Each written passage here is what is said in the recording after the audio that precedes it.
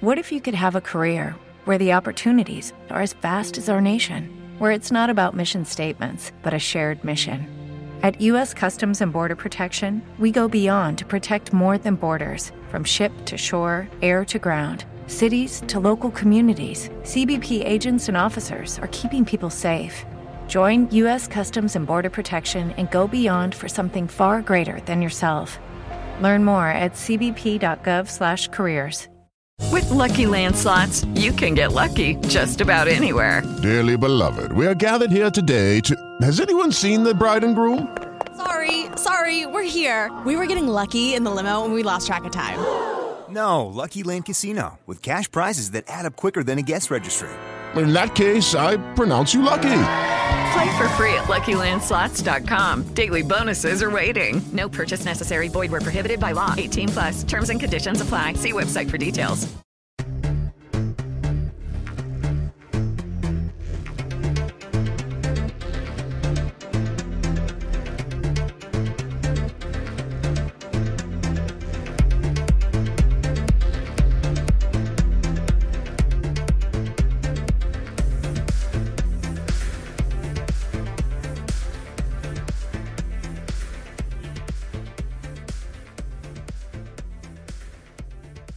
Hello everyone, welcome back to Talk Star Wars, episode 132. I'm Rob.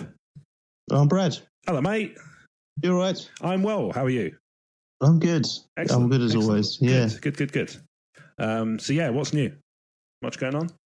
When did I last see? No, I've just been working this week. I haven't had a lot of Star Wars related activity anyway, or activity in general, if I'm honest. No, same actually. Yeah, it's been one of those weeks, isn't it? Just kind of stuff's been going on, but nothing.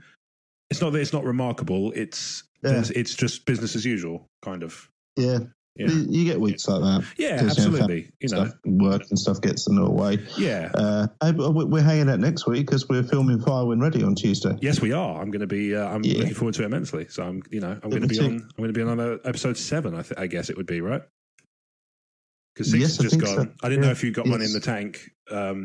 No. Okay. We don't have the buffer. I don't know.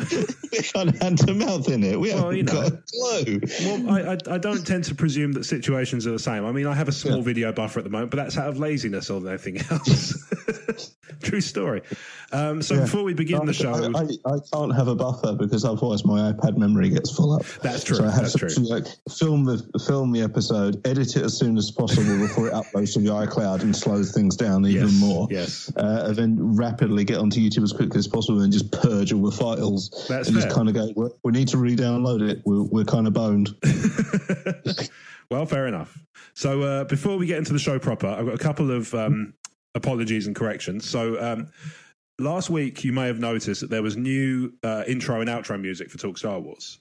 So I wasn't sure I was going to be able to get it usable in time, and in my haste to get it usable and my excitement in doing so, I decided to publish it. And unfortunately, as a result, I neglected to thank the maker.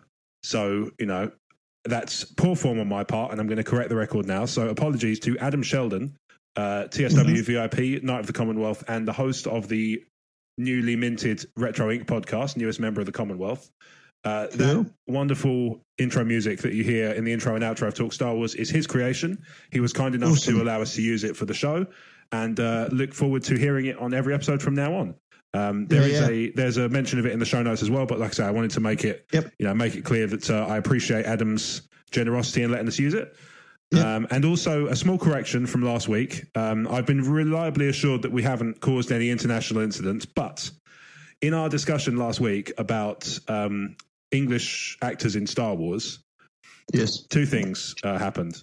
So we mistakenly called Domhnall Gleeson British when he's actually from the Republic of Ireland. Of course, yes, okay, yeah. So it happens. Apologies. Yeah. And also, there was sarcasm. There was sarcasm intended in the message, and we completely skipped over it. If anything, Matt reached out and said, if anything, he feels that Star Wars could probably do with more Australians, because it's only really, a couple of actors here and there that have really represented for the Aussies in Star Wars. True. Yeah. Obviously, Mendo is a huge get, I would say. So, so there's that. I think that's a good thing. And I think that's, I think he's a significant force, if you'll pardon the expression. Yeah. But, it's so, as I say, we sarcasm is hard to convey in written form. And, sometimes you miss it. So there you go. But anyway, in any case, yes, Domhnall Gleeson is a proud citizen of the Republic of Ireland. So, consider the record corrected. Anyway, on to this week's show. So this is actually going to be... I'm just pleased he listens, to be honest. Well, it's good, isn't it? I think it's nice of him to reach out. And he was really he was lovely about it as well, unsurprisingly, but, so this is going to be a slightly different show to last couple of episodes, mainly because we have had so many fantastic questions that this is basically just a whole episode of questions. There is no news. I would say that's partly not only because we have such a fantastic audience and fan base, but we do also have fantastic hosts as well. I think that helps a lot. I think that's a huge factor. We've done them once or twice on Talk Star Wars over the years, listener questions only. But sometimes we would go, we were still going to cover the news, and the show would be 3.5 hours, and we'd all be a little bit dead inside by the end. So I'm pleased that we've got plenty of questions, but as I say, it's been a bit of a slow news week. A lot of the stuff doing the rounds is kind of, I don't know. I know what you is mean. it? So, Eddie Izzard impressions are lovely and all, but they don't make for fantastic news. So what we're going to do is we're going to stick to listener comms only for this episode. So I still feel like it's going to be a packed show. I think it's going to be a good one. So stick with us. So with that in mind, our first mail comes from Vesuvi. Because as is so often the case, Vesuvi sent in some wonderful comments. So Vesuvi writes, Thanks, Rob. Thanks, Brad. You're welcome, Vesuvi. Episode 131 of TSW was probably the most laugh-filled yet. Wow. I agree. High praise indeed. It was excellent, though. It is man. a lot of fun to record this. We nearly killed each other a couple of times.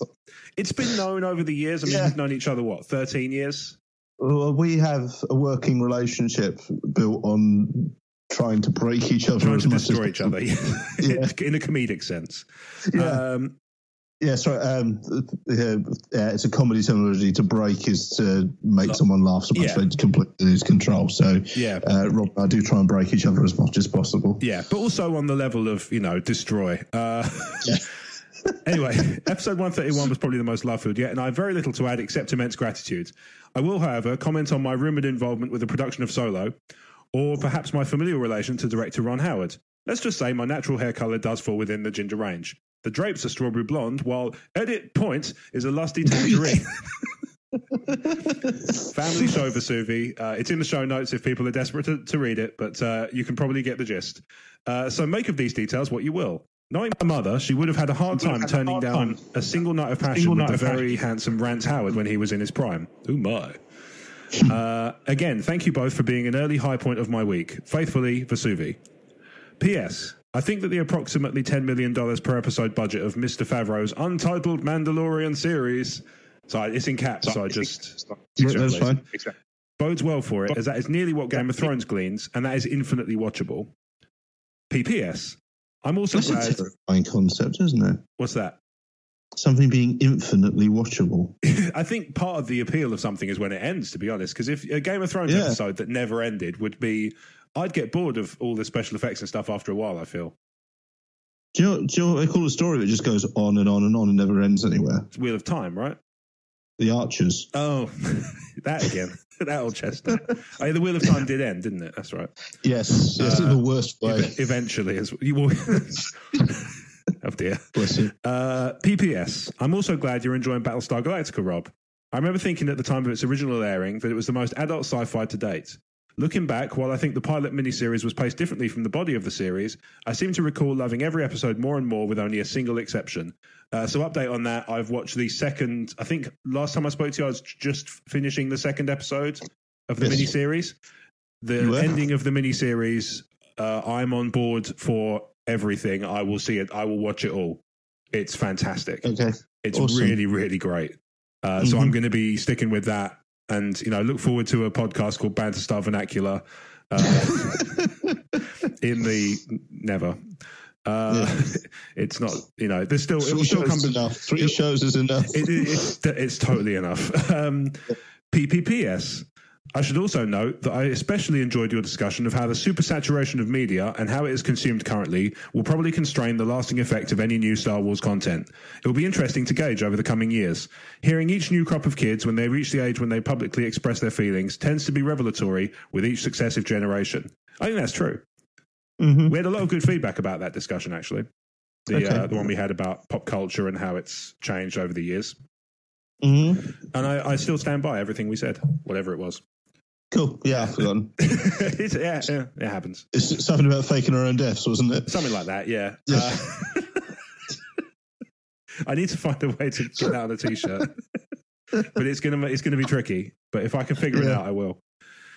So thank you, Vesuvi, for those kind words and the mental imagery that accompanies some of those kind words. As I say, it's a family-friendly show, so I can't read the unredacted version, but if you're really desperate to see it and your kids are away from the screen, check the show notes out on Talk Star Wars and you'll be able to read the full comments there with a family-friendly edit handily shoehorned in to be able to see exactly where I stopped. Brad, do you want to read the next one, mate? Yeah, sure. From Diecast Desperado. Still love Greetings, gents. Yeah, I was listening to episode 131 and your discussion of Thrawn appearing in episode 9 and wondered how this could happen. I think I came up with a possibility. In Rebels, Thrawn was sent out of the galaxy into unknown space. He could be Snoke's commander and the real power behind the First Order. Snoke's death could be the reason he now shows up to take charge and put the First Order back on track. If you remember, Thrawn in the old legend stories had creatures that nullified the Force in the area around them. Perhaps he now has those creatures and could surprise Kylo, who never knew such things exist, putting him in his place. This would make Thrawn the big baddie that people have been speculating on since The Force Awakens. I'd like to hear your opinions on this. Thanks, and may the Force be with you, Daredevil. No, DD, sorry. Yeah, so I appended that in just for the sake of rounding out it's easier to read the show notes if you know exactly where the question ends. What do you make of this one? Perfectly serviceable fan fiction. Absolutely. I don't believe they're going to put Thrawn in. I agree. It doesn't make commercial or artistic sense to put Thrawn in. As I feel I've hammered this home the past couple of episodes. Part 9 of a 9-part series that has taken 40 years to complete is not a place to drop Thrawn in. No, I agree. I do agree. I think that what DD's done is really good in terms of kind of thinking it through. Yeah. And actually, I really like the idea of there being Thrawn having a kind of a tactical impact on the way the First Order kind of strike. Yeah. That's pretty cool. If we knew for a fact that 9 wasn't the last move and we may be getting episodes 10 to 12 or whatever you want to call them, there's the possibility of setting up Thrawn as a decent villain with a decent payoff. That would be a really good way of doing it. But as it stands at the moment, we don't know we're getting episode 9. We don't know we're getting anything after episode 9. Yeah. And I just don't feel that there would be any way to introduce Thrawn to an audience, the majority of whom will not have encountered him before. A vast majority, I'd say. And successfully wrap up the entire Star Wars saga in one film. It's going to be a loaded film as it is. I reckon we're going to be clipping a 3-hour runtime with this one because there's so much to reconcile and complete. Mm-hmm. And I just don't think there's room for shoehorning Thrawn in as well. I agree. Like I say, as much as I enjoy what Diecast Desperado's done, I do feel like I don't think it's going to happen. I really like the way he's kind of come to it, and I really like the idea that surprising Kylo as the kind of First Order, the Supreme Leader apparent, surprising him with creatures that will nullify the one thing he's got over everybody else would be a great way to kind of explore how he responds to that and how he has to kind of. It's a shame because in a way it's a great story that I wish I had more films to tell. Because that's exactly how I feel. Yeah, it would be a really great story to put in. If they had if they had an episode, if you knew there was going to be an episode 10, for example. Yep. And you could go, okay, we'll bring this character in. Fans will, like the sort of the really kind of connected materials, heavy fans will know exactly who he is. By the end of the film, you'll know who he is. And in episode 10, it's all about Kylo kind of getting his, trying to fight a battle on both fronts, basically, which I already think he's going to do with Hux. I think that's the other thing as well, is this bringing Thrawn in at this stage basically means you could write Hux out. Because to me, this is where he's going to be, where he has the potential to be the most interesting. Yeah. Is what he does next. And it's the argument I've seen, and not from Mr. Desperado or Diecast, if he likes to be called, not an argument from him, but I have seen put around is, they put Maul into Solo, so they could put Thrawn in for episode 9. There is a wealth of difference between the two. Yeah, totally. One is bringing in a character that 99% of the people going to see the film will not be familiar with, and expecting the entire First Order to resolve around him, while also giving a satisfactory ending to all the rest of the main characters of the sequel trilogy, is worlds away from a cameo from a character that has been a central character in one of the saga movies. Yeah, there's a wealth of difference. You're right. Different things. So and I love Thrawn. I really do as a character. Likewise. Thrawn's great, but I don't believe there's space for him in episode 9. No, I'd be inclined to agree. I'm wary of becoming a stuck record with this, but as I said a couple of weeks ago, what 9 needs is resolution and completion. It doesn't need, here's that blue guy from those books from 30 years ago, 20 years ago. Or those 2 series of cartoons that, like you say, the vast majority of the movie-going audience won't have seen. No, absolutely. We get cognitive dissonance being as involved in the fandom as we do. It is very easy to slip and think, everyone knows what that thing is, or who that character is. And Star Wars is such a massive pop culture phenomenon. Sure. Most of them don't. No, it's true. And it happens in every industry and in every fandom. You kind of forget that these things aren't important to most people. Yeah. I mean, I used to get into this discussion quite a lot. And, I'm talking a while ago on Talk Star Wars. There was this discussion that kept going with Solo, and about whether or not the casual fan had enough kind of knowledge around the film to even be interested in it. And I was always of this kind of mindset of like, no, you can't. It would be incredibly, not arrogant's the wrong word, but it would show too much. It's not even a question of too much faith in the audience. It's the opposite, bro. It's like it's relying too much on the audience to be invested in the connected materials, which is kind of complacency. There you go. Arrogance would be a strong way of putting it, but complacency is certainly, I think, fair to say. On Lucasfilm's part, that it would be incredibly complacent of them to assume that everybody was excited for Solo if you didn't put a trailer out, which is where I think part of the reason I think they went wrong. And we've been over this multiple times, and there's a question about it a bit later on, but. There's a level of complacency that they can't afford to exceed if they want to bring in the bulk of the revenue. Something like an Avatar doesn't get $2.1 billion from hardcore Last of the Mohicans fans. What if you could have a career where the opportunities are as vast as our nation, where it's not about mission statements, but a shared mission? At U.S. Customs and Border Protection, we go beyond to protect more than borders. From ship to shore, air to ground, cities to local communities, CBP agents and officers are keeping people safe. Join U.S. Customs and Border Protection and go beyond for something far greater than yourself. Learn more at cbp.gov/careers. Okay, round 2. Name something that's not boring. A laundry? Ooh, a book club. Computer solitaire, huh?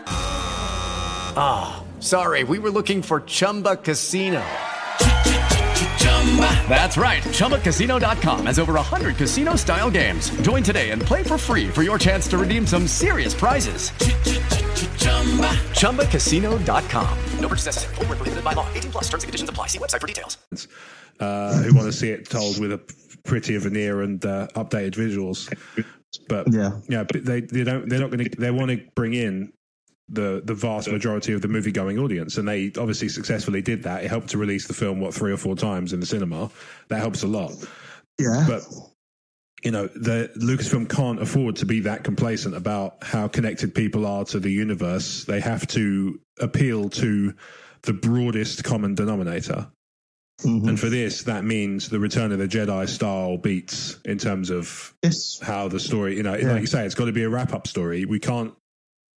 What's more, you can't assume, like as you rightly pointed out earlier, you can't assume that there are more films coming. You have to, even if there's something coming, you have to act as if there's nothing, because otherwise it doesn't resolve satisfactorily as the end of the Skywalker saga. Mm-hmm. And this is a 41-year, it'll be 41, 42 years by the time it comes out, the 42, episode 9. Yeah. It'll be a 42-year story. Yeah. There's already enough expectation on this without then throwing in things like we're going to take a left field punt on a character that, like you say, the vast majority of the audience won't be familiar with, but the cool people have got the Black Series of. Don't know who that might be, just off the top of my head. God. The word cool has changed, hasn't it? Yeah, it really has. It is sealed, but only because I just don't have anywhere to display it. So that's fair enough. It's not because I'm expecting it to increase in value, because we've done that already. So increased value, I agree. Well, yeah, exactly. So Diecast Desperado, thank you for sending that through. I really like the way you're thinking. So it's great. Yeah, I really do like your thinking, but I think there's other factors involved in the production of this film which will prevent that from working. But I love your idea on its own. Absolutely, yes, it is. Yeah. So speaking of interesting ideas, this one's from Jawa Number 1. Hello there. I didn't know it up with them. That's really handy. I didn't realise that. Yeah, but this is good because it makes it a lot easier to keep track of who writes in. In episode 131, you mentioned characters who are underrated and overrated. I think Porkins fits in there quite nicely. Yeah. What? They should do a story where Rose finds herself in the world between worlds and tries to save Biggs at the Battle of Yavin, but somehow messes up and saves Porkins. The pair could then have an adventure together where the bumbling Porkins saves the day and becomes a big hero. Okay. Yeah. I love the imagination involved. Sincerely. I think that's I'm wondering if the Porkins thing is the challenge I issued last week, which was to take a completely insignificant character and argue that they're overrated. Maybe. Although this seems almost feels like it's the underrated. It's coming in it from the opposite direction. Yeah. It almost feels like they're trying to put Porkins in a position of more significance than he currently occupies, because it's hard to make him. It's really hard to make him overrated. I would totally, He's just a bit of a Barry, really, isn't he? He's just a jobber. Yeah, he is just kind of. He's there to serve the story forwards in terms of making the deaths of many meaningful, and he's one of those many, and he just happens to be one that's been given a name, because there are quite a few who aren't. Yes. But Gold 2. For me, where this would fall apart is I don't just want... This might work in a kind of Tag and Bink comic series, like a short 4-issue mini-series that's like a standalone thing, just a bit of fun. That might work. To our fans, Tag and Bink is a comedy series which was published by Dark Horse Comics. I think they did 2 series, one set in the... They did, yes. One's in OT and one's in prequel era. Yeah, that's right. Yeah. And it's basically a Star Wars version of Rosencrantz and Guildenstern are dead. Yeah, and they turn up in... they're rebel spies, aren't they? Who get sort of stuck on the Death Star and into various hilarious scrapes. Yeah. At the risk of mansplaining to our audience, Rosencrantz and Guildenstern are supporting characters in Hamlet, which for our non-British listeners was by Shakespeare. And they are friends of Hamlet who get invited over to his palace to cheer him up.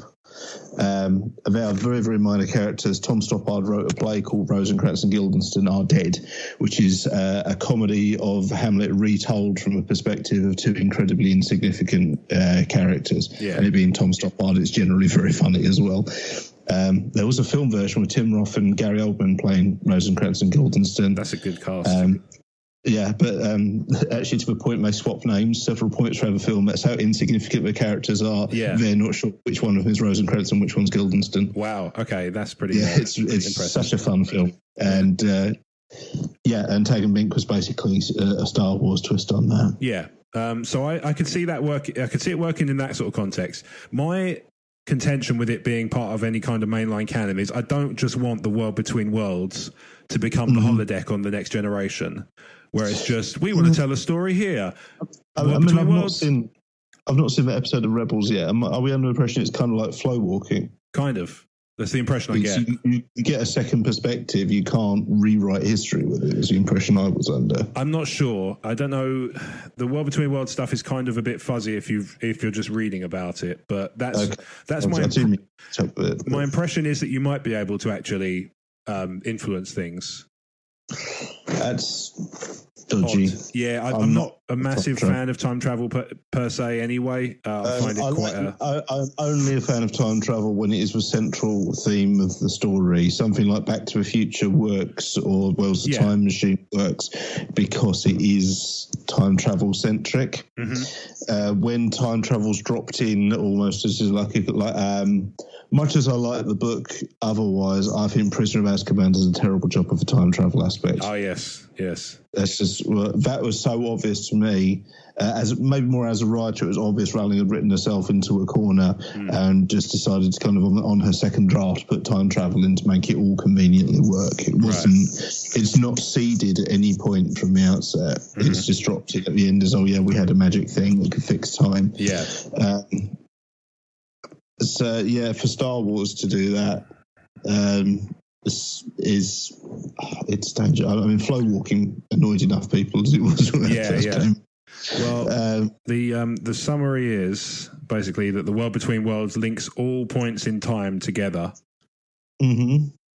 So it seems like it's somewhere where you can actually, I don't know if it's somewhere you can actually travel to, or travel.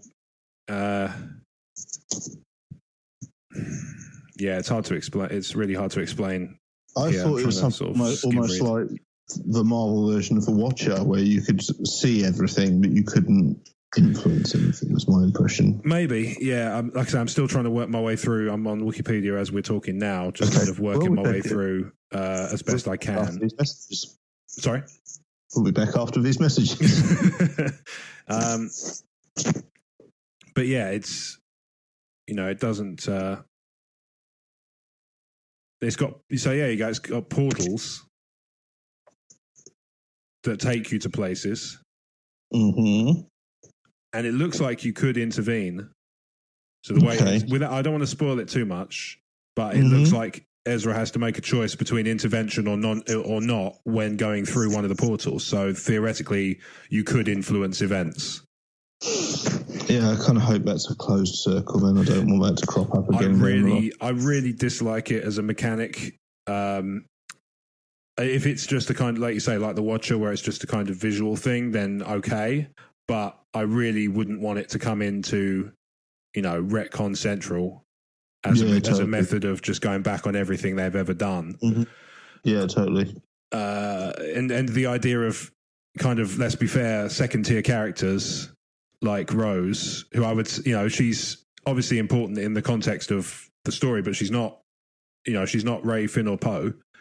And she's also not a Force user. The idea of her stumbling across it just seems to me to be a very peculiar story to tell. And like I said, unless it's a kind of Tag and Bink style or something kind of like Star Wars Infinities used to be. But less... I mean, Star Wars Infinities was always kind of more of a heavy, what if this particular thing happened in a different way? Wasn't it, what if Luke missed the shot on the Death Star? That sort of thing, yeah. What if Luke died on Hoth? And I think just the Jedi one was what if the attempt to rescue Han failed? Yeah, those sorts of things. So it's just, binary choices in the story. What happened if it went another way? Yeah. Yeah, it's, I don't know, it's... I just can't see it working. And, the idea of putting the Porkins in for a bit of extra fun, fine. He's one of those characters. What? Putting the Porkins in for a bit of fun broke me. Oh, okay, fair enough. Oh, my. The Porkins. It's way the fact that you didn't notice it, either. No. So the idea of putting him in the story for a bit of extra, like a little extra story, like I say that, but that to me belongs in a comic or in a kind of like an Elseworld style comic where it's kind of, tales from around, like Certain Point of View, but the book was, where it's kind of a mix of stories that were sort of soft canon and some of them were tenuous and all that stuff. Something along those lines in a comic style format is where I could see that working. Otherwise, not so much. Okay. What do you think? I agree. Yeah. All right, cool. Excellent. Do you want to read the next one from Jared? Yeah, sure. From Jared. Hi, gents. My first time writing in since the change in administration. Loving your work so far. Here are some pretty broad questions for the both of you. Do you want me to read them both, or are we going to do them one at a time? We'll do them both. I think it'll probably end up... the conversation will probably end up blending. Yeah, that sounds like us. Brad, since you're a newish voice on the programme, what are your general thoughts on the nature of the Force? Are you down with the M-words? Prefer the old-style vague mysticism? Rob, how's your overall perspective on the Force changed since the last two movies, if at all? Long live for Rob Public. Jared, nice. Yeah. Thank you, Jared, for writing in, and thank you for sticking with us. So Jared is one of our long-time patrons, and he has stuck with us, and and I'm grateful to everybody who's stuck with us, most notably the ones who write in. So there we go. So thoughts on the Force? It's wizards in space, isn't it? Yeah, but I mean, in terms of my kind of take on this was how, when you think of the Force, do you think of it in terms of the sort of the more scientific explanation, or do you think of it in terms of the more mystical element? I get the impression not a lot of people do think of it in terms of a midichlorian sense. That's a bit too hard sci-fi for people who are more fans of the wizards in space side of Star Wars. I never hated midichlorians. I was never super down on the concept. I like it fine within the universe, but I do think it's telling that it doesn't seem to get referenced anywhere else. I mean, there were very few expanded universe sources or new canon books and comics that reference midichlorians, except in very passing terms. So they obviously weren't the most popular aspect of the Phantom Menace. That's a list. It is a list. It certainly is. I am more of an original trilogy fan than anything else, so I do kind of like the vagueness of what the Force actually is. I think works. So I stick with the original way it's introduced by Obi-Wan, which is it's an energy field that surrounds every living thing, and if you're especially sensitive or especially strong in the Force, then you have an affiliation with it, and it will work with you, and you will work with it. Yeah, that's always kind of been my take on it. No, I mean I swing with that totally, and I mean the question that's aimed at me specifically about the perspective on the Force, I don't know. I'm intrigued by the way in Last Jedi they've kind of taken this. The Force has a sort of a scale that it's constantly keeping in balance, and so every kind of strong light side user is an attempt to kind of address the imbalance in the darkness. Right. When they're talking about like the darkness rises and the light to meet it, and I think it's Snoke who delivers that line in Last Jedi. It's been a little while since I watched it, but that sounds right. And I've always kind of I quite like that as a new. It's almost like a new mechanic, isn't it? In the terms of the way the Force works. I really enjoy the idea that even somebody like Han Solo is kind of devout now, where he can sort of tell people how the Force works, even though like 30 years before he just didn't believe it was even a thing, and suddenly he's telling people how it works because they're sort of flippant about it, which is quite funny. I mean, his brother-in-law and his son are quite powerful Force users. Yeah, it's hard to disagrry with those numbers. When I say quite powerful, I do mean possibly the most powerful the galaxy's ever seen. Well, quite so. I'm not just saying he could turn up to family gatherings from across the galaxy, Luke. So now he didn't possess Force, make yourself look dead multiple times in a day. which is a power that only one possessed, and that was Obi-Wan last episode. But oh man, I don't know. I can't imagine. I don't think it's changed that much, to be honest. I was sort of pleasantly surprised that they didn't hang too hard on the midichlorians in episode 8 and episode 7. But the thing about the way they're handling it now, and they're kind of sticking with the whole mystical thing, it allows the writing to kind of, it's got more room to be lazy, if that makes sense. And this is one of those things, that's one of the reasons I don't particularly care for time travel as a mechanic in fantasy, because it gives you, like you pointed out with the Prisoner of Azkaban, it gives you a mechanic with which to just kind of go, oh, well, time travel.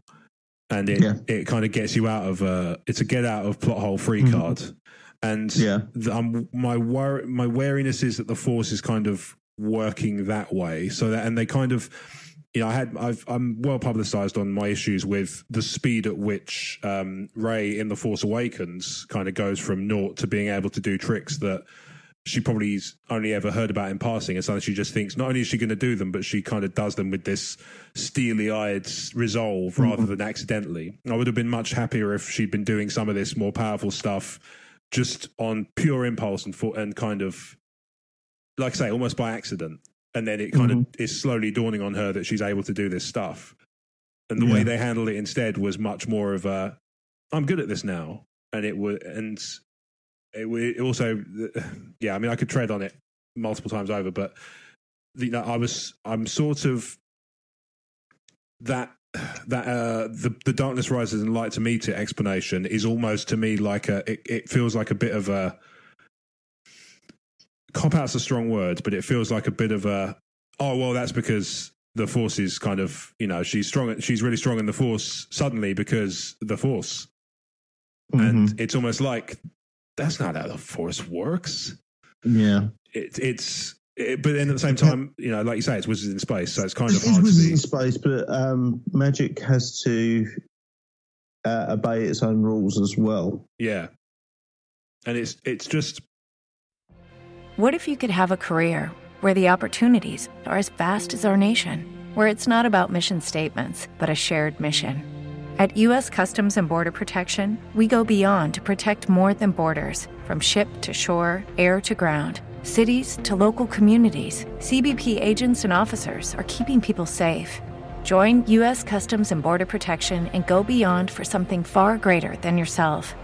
Learn more at cbp.gov/careers. It is Ryan here, and I have a question for you. What do you do when you win? Like, are you a fist pumper, a woohooer, a hand clapper, a high fiver? I kind of like the high five, but if you want to hone in on those winning moves, check out Chumba Casino. At ChumbaCasino.com, choose from hundreds of social casino-style games for your chance to redeem serious cash prizes. There are new game releases weekly, plus free daily bonuses. So don't wait. Start having the most fun ever at ChumbaCasino.com. No purchase necessary. VGW. Void where prohibited by law. See terms and conditions. 18+. If she's just... Here's the thing about it. There was a big thing doing the rounds before episode 8 came out that the prophecy of the Chosen One might have been misread and it was Rey. And I was very vocally opposed to that, partly because I thought it was a stupid retcon, and I thought that George had made it very clear in kind of interviews and stuff around that the Chosen One was Anakin. The Jedi just got the prophecy wrong. And they actually touch on that with dialogue in Revenge of the Sith. Yeah. So I was quite happy for there to be a new prophecy that kind of said, you know, maybe there's an explanation for that, you know, much in the same way as to touch back on Harry Potter. In Order of the Phoenix, they've got the Hall of Prophecies, and it's all the prophecies that have ever been prophesized. And there's one specific prophecy in there that's relevant to Harry Potter. All the other ones are not. Yeah. So you can have multiple different prophecies, and it could, in her, you know, she could be mentioned in one, but it's not the one about the Chosen One that will bring balance to the Force. Who's writing all these prophecies? I don't know. I think it's just, isn't it just kind of seers, the sort of like Trelawney and people like that, who are just kind of the divination people. I'm talking about Harry Potter specifically, but you know, that's my understanding of it. Is it's just people who have that kind of gift of what do they call it in the film? In Star Wars? No, I was talking about Trelawney in Harry Potter, but oh, okay, yeah. Oh, yeah. There's a word for it, isn't there? Anyway, clairvoyance. Yeah, clairvoyance. So they got anybody who's got the gift of clairvoyance could theoretically create a prophecy, and it would just appear in that room. That's my kind of. That's how I sort of interpreted it. Yeah, but I've always wondered where this prophecy of the Chosen One for Star Wars came from. Well, it makes you wonder, doesn't it? Maybe it's a Sith misdirect, and the idea is that they're going to go searching frantically for that. I reckon Qui-Gon just already said, I think he's the Chosen One, and all the other Jedi Masters didn't want to admit that they didn't know what he was talking about and just went along with it. I like your version too. I like that. But yeah, that's so. My worry was Qui-Gon for bamboozle. My worry is that they were going to use that kind of that vague sort of waffly explanation as an excuse to just get away with not having to explain things. Yeah, and I do feel like you do have to.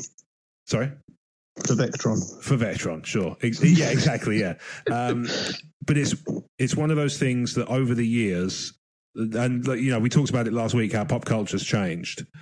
Mm-hmm. It's not enough anymore to, there's video channels, there's bloggers, there's articles designed to pick apart cinema. Yeah. And they go back and they do the old films and they pick apart the plot holes and things like cinema sins and stuff like that.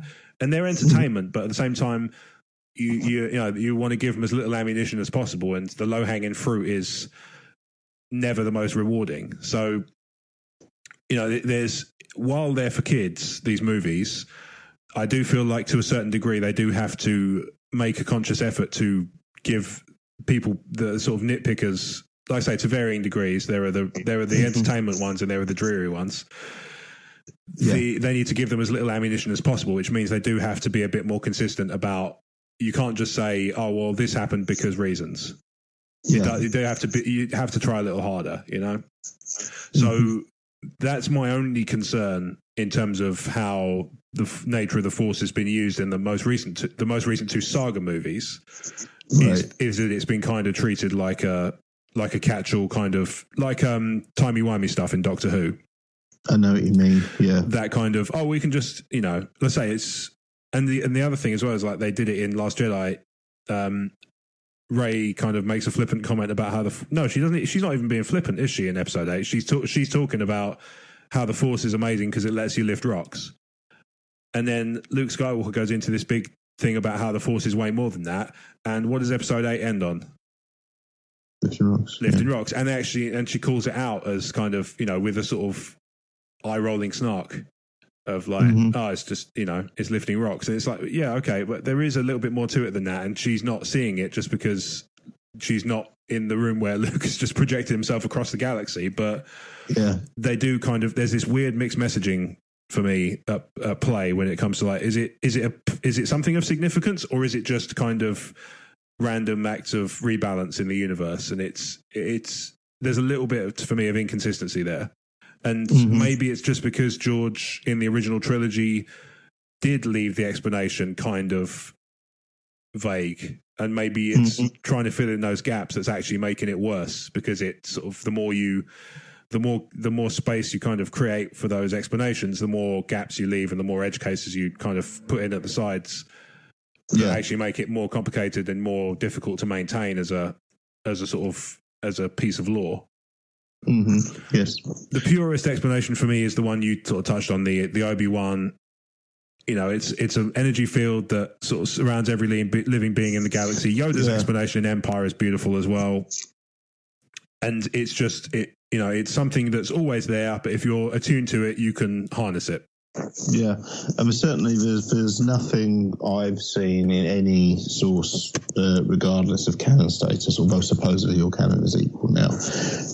There's nothing I've seen to contradict those statements. No, exactly. So it's maybe my issue with it is purely that it's been over explained and kind of used to plaster over too many small cracks.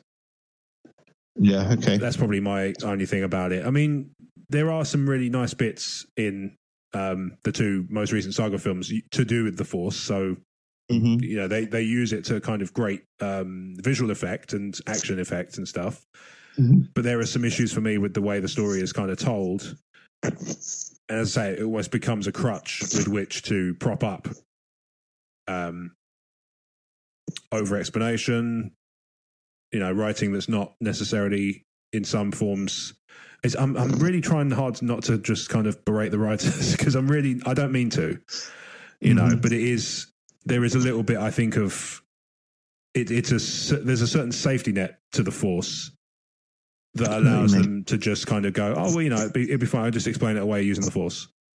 And again, it's like a wizard did it. Yeah, exactly. It's just kind of, it's because wizardy stuff.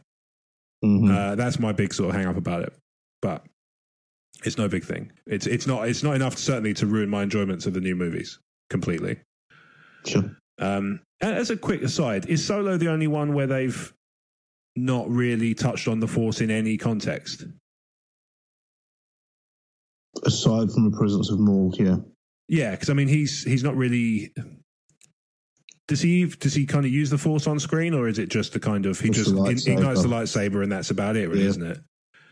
Yeah, which people have pointed out, it's really, what's he going to do over holo communication? Yeah, it is just a sort of, it's like sort of pulling a, if you've got a sort of knife in your belt, it's just kind of drawing out the blade a bit, so people, like samurais used to do in Japanese movies. Over FaceTime, it's a bit weird, I agree. Yeah. I kind of wish there was like a scene afterwards where he just goes, oh, sorry, not realised he turned it on. oh, no, hang on. No, which button is it? Apparently my new thing is just to completely undermine the Star Wars saga with clumsiness and bluffing. Well, it's some people have made a lot of money doing that, I think. Oh, yeah. The writers of Family Guy, Robot Chicken, they've done very well out of that sort of thing. So there you go. All right, well, Jared, hopefully that answers your questions about the Force. So our next question comes from Dave. And Dave writes, "G'day, fellas. I'm listening to and enjoying your conversation in episode 131 about underrated and overrated Star Wars characters. It prompted my thoughts of how my purchasing of Star Wars figurines is influenced by my impression of that character in the film. I'm a 47-year-old fan of all Star Wars films, and I still enjoy collecting figures, particularly the Black Series. Good choice. I think it's a continuation of my childhood passion of collecting and playing with that I still enjoy collecting today. As a boy, I chose the figurines that I loved, but who would also play a part with my make-believe Star Wars scenarios. Today, I choose the figures of characters who I admire in the films.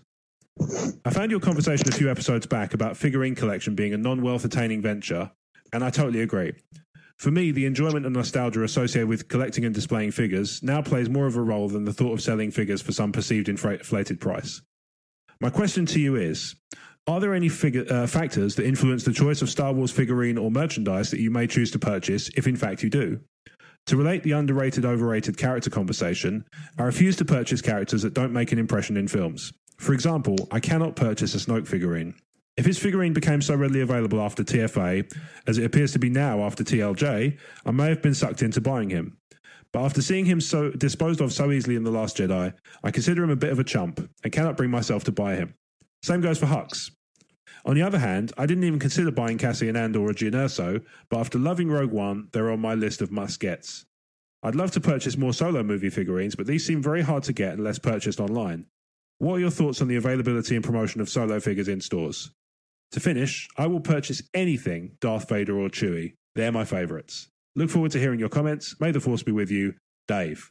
Well, Dave, thank you very much for sending that one in. I'm really glad to hear that you agree with us on the discussions about everything. Yeah, particularly the purchasing of Star Wars action figures and the money-making potential therein.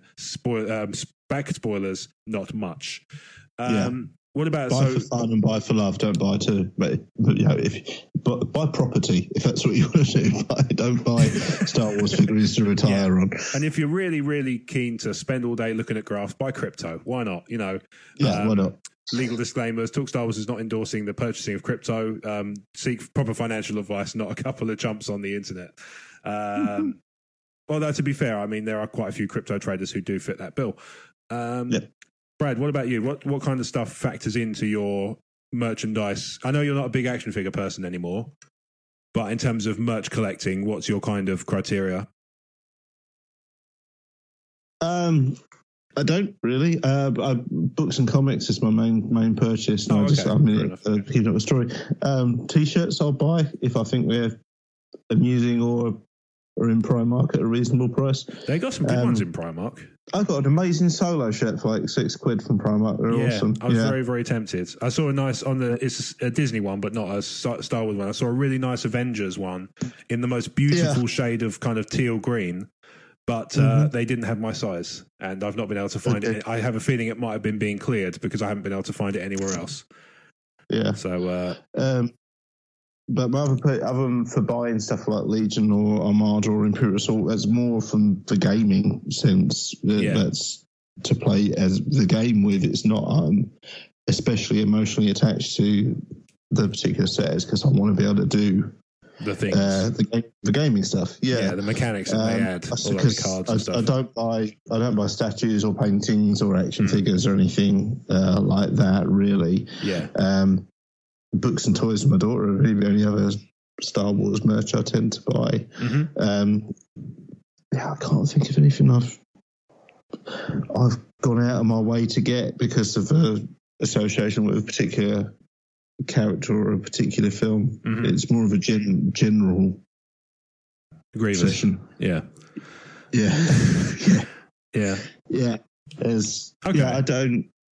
like the idea of buying characters that you're like I say, as Dave was saying about buying characters he's particularly a fan of. I think that's a great way of doing it. Yeah, I totally agree. I think he's missing out not going for like the more supporting characters because Ben Cordeneros is awesome. If I saw a Ben Cordeneros action figure, I'd probably snap that up. I doubt very much they've got a black series for him. They tend to be. They tend to be. Yeah, give it time. I suppose so. But yeah, it tends to be. I don't know. There must be a criteria to it in terms of how they choose the Black Series stuff. But if there is one, I don't know it. Yeah. I mean, Jaina Solo was a fan vote. I think Aphra is getting a Black Series for the same reason. Makes sense. Fan votes tend to influence that quite heavily. Yeah, I mean, I don't really know otherwise. What the criteria are. I know they're doing some. They announced it at Comic-Con. They were going to be doing some reprints, some reissues of some of the older figures that are hard to get hold of, which I'm actually quite excited about because I tried with no success recently to get one of the older series, Black Series Obi-Wan Kenobi, which is the Mustafar Obi-Wan. Okay. They did him as a Black Series, and I tried very hard to get him and was not able to, and I was disappointed by this. So the idea of being able to do that is... Yeah, the idea of being able to get one is I'm quite pleased about. But at the same time, that's the thing is that, again, it comes back to what we were talking about with the scarcity being a bit of a, it's not a real thing. The scarcity element of it. So it's not, like, you're absolutely right, it's not a reason to buy figures. Because you're worried about some sort of artificial value. No, they've obviously seen as such. Absolutely, and this is exactly it. So, I think in terms of how I choose, my thing has been like I've got the Hall of Gits. I don't know if I mentioned this. Yes, you have. So, for those who aren't familiar, I've got 5 Black Series figures. I have Vader, Thrawn, Krennic, Jaina Solo, and Revan. And up until Revan and Jaina, which I bought at Echo Live Toy Fair last year when I went up with Jeremy and Mark from the Toy Box podcast back when that was a thing. Yeah. I bought those, but up until then, I was basically just collecting cool villains. Okay. So I will be picking up at some point. They've released Tarkin with a pro droid. With an interrogation droid, rather. Was what I was going to say. Yeah. He sounds pretty cool. He sounds pretty ideally placed for my Hall of Gits. Palpatine is still noticeable in his absence. Okay. I could theoretically go for like a Beckett or, they haven't done a Dryden Voss, but theoretically I could go for that. But I mean, Dryden Voss is cool and all, but he's not, I wouldn't say there's anything particularly memorable about him. He's nothing iconic. He's a serviceable villain, but I don't consider him particularly iconic, you know? He seems to be there as almost like a MacGuffin to get Kira into a position she needs to be in at the end of the film. Yeah, I know what you mean. And it's that kind of, you know, obviously she's having a sort of loyalties tested over the course of the film. Yeah. And that's the whole kind of, like you say, it's sort of, he's there to make sure she's in position by the end of the movie to be sort of the big bad, theoretically, in future films, should there be any.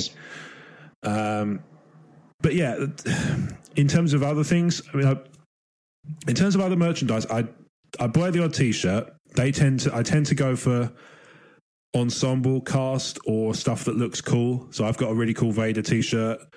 I've got a cool Death Trooper one. It's just about, at that point, it's purely about aesthetics and how I think it will look on. But when it comes to toys and merchandise and action figures and stuff, so I don't have a fantastically huge collection, but there tends to be sort of half a dozen characters I kind of consider essential purchases, and then if I see them, I'll pick them up. Hello, it is Ryan, and we could all use an extra bright spot in our day, couldn't we? Just to make up for things like sitting in traffic, doing the dishes, counting your steps, you know, all the mundane stuff. That is why I'm such a big fan of Chumba Casino. Chumba Casino has all your favorite social casino-style games that you can play for free anytime, anywhere with daily bonuses. That should brighten your day a little. Actually, a lot. So sign up now at ChumbaCasino.com. That's ChumbaCasino.com. No purchase necessary. VGW Group. Void where prohibited by law. See terms and conditions. 18+. Hey guys, it is Ryan. I'm not sure if you know this about me, but I'm a bit of a fun fanatic when I can. I like to work, but I like fun too. It's a thing. And now the truth is out there. I can tell you about my favorite place to have fun. Chumba Casino. They have hundreds of social casino style games to choose from with new games released each week. You can play for free anytime, anywhere. And each day brings a new chance to collect daily bonuses. So join me in the fun. Sign up now at ChumbaCasino.com. No purchase necessary. VGW Group. Void where prohibited by law. See terms and conditions. 18+. To his other point about Solo figures and their sort of availability and stuff. I haven't seen it anywhere. No, I was to a shop last week, and they were like all the Forces of Destiny and Rebel stuff was marked down, trying to clear it off the shelf. Last Jedi stuff everywhere. I couldn't see a sniff of any Solo stuff at all. Yeah, that's absolutely true. I mean, we've touched on the marketing sort of snafus that we think that we've kind of considered they've made. I think the toys is a massive one. You know, Force Awakens, before the movie came out. Was Solo even meant to be a kids' movie, though? Maybe that's why they didn't push it as hard. Maybe, but I feel like even then you still got... I can't imagine the Black Series demographic is kids. Okay. I'll show you if you've talked specifically Black Series. Okay. No, but I mean, I'm talking generally, and you're absolutely... I think overall you're absolutely right. I tell a lot. I've seen some Lego Solo stuff. Okay. So I've seen a bit of that, a little bit. I've only started seeing toys... I think that's more Lego being on the wall than Star Wars being on the wall. Yeah, I'd agree. So for me, I only really started seeing the Solo figures in stores, and I mean I'm talking one store as well. Like so Forbidden Planet near my work. You'd expect that. Yeah, you'd expect. I would say you'd expect to have it months before the film came out. Say Force Awakens, they had toys in. You know, there was a whole thing about how Rey didn't have a lightsaber because it was a spoiler. Mm-hmm. And that was there was nothing, there was the whole thing about where's Rey. And I think part of that was because they didn't want to ruin the surprise. Yeah, no, I think you're right. And obviously they made a big thing about it in the news because reasons, but I think part of the reason that there was such a scarcity then was because they were keeping certain things back. But in Solo's case, they kept the whole thing back. They kept everything. You know, the only thing I saw with Solo branding before the movie actually came out there were two things. There were three things, because as you rightly pointed out, there was some Lego. Mm-hmm. There was a kids' Sabacc game. Yes. That came out a few weeks before the film. Because I remember there being a thing on the side about you could win the Millennium Falcon, and everybody was like, oh, well, he's obviously winning it in this film. And obviously, you know, we know that now that that's true, but it was kind of a bit of a giveaway. And the other thing was some repackaged Last Jedi figures in Solo branding. So like Luke Skywalker as an old Jedi, Hux, and characters who weren't in the film. I didn't see any of that. Yeah, it was weird. You know, there was just, like I say, this kind of rebranded stuff, and it was very peculiar. And it was only in the couple of weeks, let's say about a month or so after the film came out, that I started with any regularity seeing, like I say, like a Black Series, young Han and young Lando, because Empire Lando had been sort of available as a Black Series figure for quite some time, and it was only really in the month after Solo that you started seeing the Donald Glover one, and that was the first thing I saw was Donald Glover as a Black Series young Lando. Mm-hmm. And it was only then that I thought, oh, well, they're actually going to start trickling this stuff out. And even then, it was probably a couple of weeks, maybe a month before I started seeing the other characters. They just seemed to have young Lando, and that was it. It's very, very strange to me. So I'm not surprised that Dave's having problems. I mean, obviously, I'm not familiar with Dave's writing from Australia, and I don't know what the situation is in regards to distribution and stuff there normally. But for like to guess. No, I mean, for the UK, it did seem especially bad. The Solo stuff. Yeah. And it's a real shame because it was an awesome film. Absolutely. And this is, it's one of those things, isn't it? We've talked, at length over a few episodes about where some of the stuff we feel they kind of missed the boat on. And I think a big part of it was the merchandise stuff. And you're right that there was a lot of toys and things that maybe wouldn't have appealed so much before the film came out to kids because they don't really know the characters. They don't really care about the movies. I think you're right. I don't think it's necessarily made for the same audience. It's a bit more of a Rogue One style. It's designed for the sort of super fans more so than the Saga stuff. The Saga stuff is the broad spectrum appeal, and then Solo and Rogue One are kind of they're the anthology movies that are designed to sort of enhance and enrich some of the stories and characters we've already got. Yeah. So maybe you're right. Maybe they're kind of they skew slightly older. But like I say, considering that I feel like the Black Series the demographic is not kids primarily. I feel like it's collectors and sort of adult toy purchasers. Sorry, I should clarify. Toy purchasers who are adults, not purchasers of adult toys. Because that's a very different demographic too. Although, I suppose, maybe there's a little bit of overlap. The Venn diagram's probably two big circles with a tiny bit in the middle. Yeah, put some Porkins. So yeah, Solo seemed to me to be an especially bad marketing toy releasing situation, and I think I'm not surprised as a result that Dave's having trouble.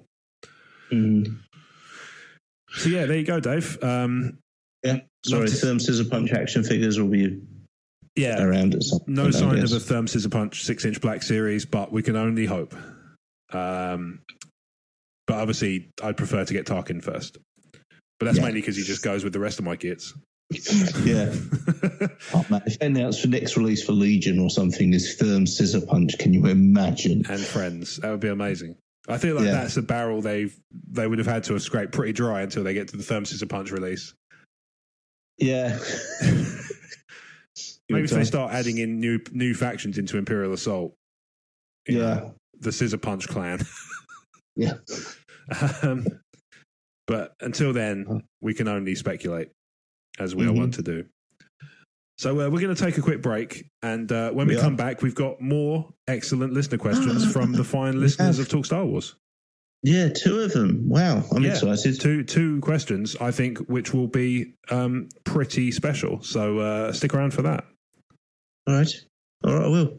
Not you. I mean, yeah, you as well. But I mean, anyway, come back soon. Yeah. And we're back. So you might have just heard, if you're not on our Patreon campaign, you might have just heard about A Quiet Place being available on digital download and DVD. There's a good chance that's the case. But if you're part of the Patreon, then we won't have heard any ads because that's the perk of the Patreon. As well as being able to get the episode a couple of days early. So you get it on Saturday rather than Monday. So that's quite nice. So if that sounds of interest to you, then feel free to check out patreon.com/talkstarwars and give as little as $1 a month to help support the show. And in return, as I say, you get that wonderful ad-free feed. So our next question comes from Nick. Did you want to read this one? Sure thing. Just make sure my gyro is working. There we go. Hey guys, loving the podcast.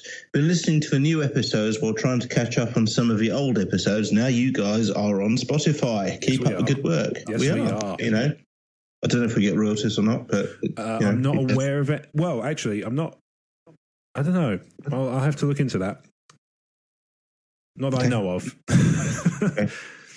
Anyway, in your latest podcast, there's a couple of things that came up I had some thoughts on. The Solo movie and its reception. I understand your point about how Disney could have improved the marketing of the Solo movie in advance of release. I feel like we're just constantly berating Disney over this every episode. Not for any, not and for another any thing. animosity. Here's what you should have done. Yeah. However, I think one thing that you glossed over was the amount of negativity surrounding the movie prior to release. It was well documented about the firing of original directors Lord and Miller and where they were taking the movie, and also how Disney brought in Ron Howard to pick up the pieces. Reshoots, of course, were then scheduled and reported on in the press, and then there were rumours about Alden Ehrenreich's acting ability being below par during production. That's true. I really enjoyed the movie and ended up going to see it 3 times in the cinema, but I can't help but feel that the negativity that surrounded this movie during production may have affected its box office performance. I totally agree. Sorry, go ahead. Sorry, I didn't realise you were done. Sorry. Okay. That and the fact it was released 5 months after The Last Jedi, potentially the excitement build-up just wasn't there for Solo. Should we break that down before we move on to the next bit? Yeah, by all means. I totally agree. I think, we've touched on it. We touched on the negativity and the negativity and the trouble, the production troubles, I think, in past episodes way back, but it's a fair point that in the recent episodes we probably haven't given it the amount of credence it probably deserves in terms of a reason behind. I don't know if I would agree. I think it comes back to that point I was making earlier in the episode about this cognitive dissonance. The Star Wars fandom was aware of the production issues and the recasting of directors and all that. Yeah. People who are into going to a cinema as a hobby, the kind of people who buy Total Film or Empire magazine or keep up with the Hollywood and the movie making industry, would have been aware of the production issues. I don't believe the vast majority of people were. No, that's a fair point. That's probably true, based on not only because of that cognitive dissonance, but also that the vast majority of people weren't aware there was a movie, let alone that the movie was having production issues. That's a fair point. I mean, that is, clearly by the box office numbers where it didn't do as well as hoped. I don't believe any Star Wars fan didn't go and see it on the grounds of, it had a troubled production history, best not bother with that one. It's like, what? No, that's not what makes your mind up about going to see a Star Wars movie. No, it's probably not. But I think see Rogue One. Yeah, true. And that had its own production troubles, I take your point. As fans, we kind of peek behind the curtain at this kind of stuff. Yeah. And the vast majority of Star Wars fans, meaning people who like Star Wars, in some form, no, I think that's fair at face value. So I don't know that I buy into the Lord and Miller thing being a contributing factor to its struggles. I think one area in which I think it does contribute is it did. Obviously there was after The Last Jedi. We've touched on it, maybe not as much as other shows, but we have touched briefly on there is some kind of it's a divisive film. We know this undeniably, yes. Yeah, and maybe it gave more ammunition to the people who were kind of were taking the angle that Lucasfilm had sort of lost the plot. It probably put more fuel on their fire, but otherwise, I do see both sides of this. I mean, I think you're right that it's very much something that the hardcore fans and the real kind of film enthusiasts are going to know more about than your average kind of cinema goer on the street. Especially, I mean, the reshoots. Yeah, you might have read about that in the paper. That Ron Howard had come in to sort of take over. The rumors about Alden's acting ability. I don't think that's the kind of thing that would have bled through to the common man. Sort of your standard. I don't want to say it I don't mean it disparagingly, but your standard movie fan. I don't mean bog standard as in basic. Yeah. I just mean, you're sort of you're face value fan. Yeah, you're a fan. Everything you say sounds dismissive, doesn't it? That's what I mean. You know what I mean? I feel bad. I kind of insist on such a low barrier to entry to Star Wars fandom because which is fair enough. Kind of, gatekeeping poodoo you'd end up with as a result of enforcing that would not be positive force. Totally agree. So as I've said before on the show, if you say you like Star Wars when you're a Star Wars fan, that's literally what you need to do. You haven't passed an entry exam and delineate the differences between sign-off flight systems and quad drive yards. No one's going to make you do that to be able to say a Star Wars fan. But yeah, when it comes to the kind of knowledge that a certain type of fan actively seeks out, there is, and maybe we just need a better term than fan for that, maybe, because maybe enthusiast is the way forwards. Enthusiast, yeah, because like I say, the average Star Wars fan who goes enjoys a movies, might own them on DVD and watch them every now and again, is as in love with Star Wars as I am, who's I'm on a weekly Star Wars podcast. Yeah, sure. And the fact that I know more than them doesn't mean that I love it more. No, and it doesn't make us better. There's loads of stuff that might. We're intrigued. We actively seek out these things, don't we? Yeah, totally, 100%. Yeah. But yeah, and obviously by the nature of what we do and will continue to do, certainly in my case, it's been, I've been more involved in fandom in the last 2 years than would have otherwise been just by the nature of doing this show. And, it's to the point where I'm not a really big spoiler person, but I found myself reading stuff that could end up happening in the film. And it's just because of the nature of doing the show that I had to kind of get out of my own way, for the longest time. And it's one of those things I've just kind of had to become used to over the years. But yeah, I think also, where Nick is absolutely correct is I do think 6 months after another film was too soon. We've touched on it before that it should have. I understand the reasons for not pushing it back to December, but I really feel like it would have benefited from it. I really feel like moving it to December, taking advantage of that Christmas time slot, which at the moment is, like I say, you're up against Aquaman. And Aquaman, I'm sure, looks like a perfectly serviceable movie, but I really feel like Solo would have taken a good chunk of money from it. Oh, good, yes. Yeah, especially up against, I say, Infinity War is so far, I think, the biggest film of the year by some margin. Oh, if they'd waited till December and a way of increasing Solo's marketing, I think another mistake they made was they marketed it as Solo.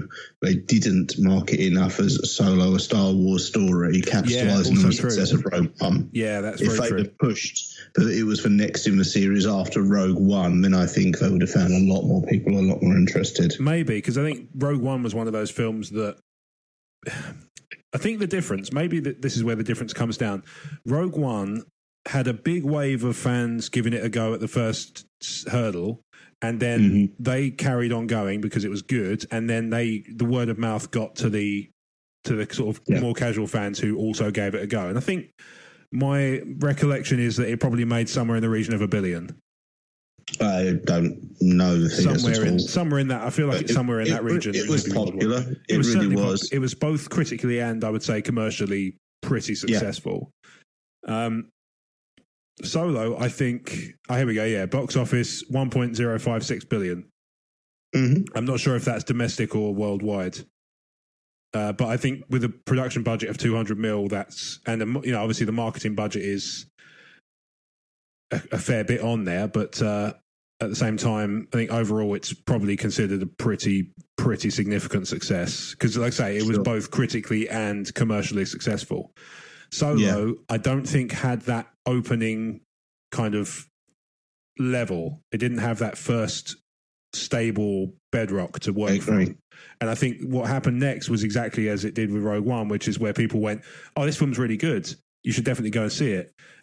I think the difference is that last film before Rogue One was Force Awakens, which made a lot of money, and obviously it had its detractions in terms of its similarity to Episode With Lucky Land Slots, you can get lucky just about anywhere. Dearly beloved, we are gathered here today to... Has anyone seen the bride and groom?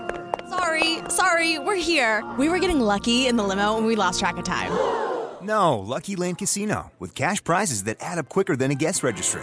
In that case, I pronounce you lucky. Play for free at LuckyLandSlots.com. Daily bonuses are waiting. No purchase necessary. Void where prohibited by law. 18+. Terms and conditions apply. See website for details.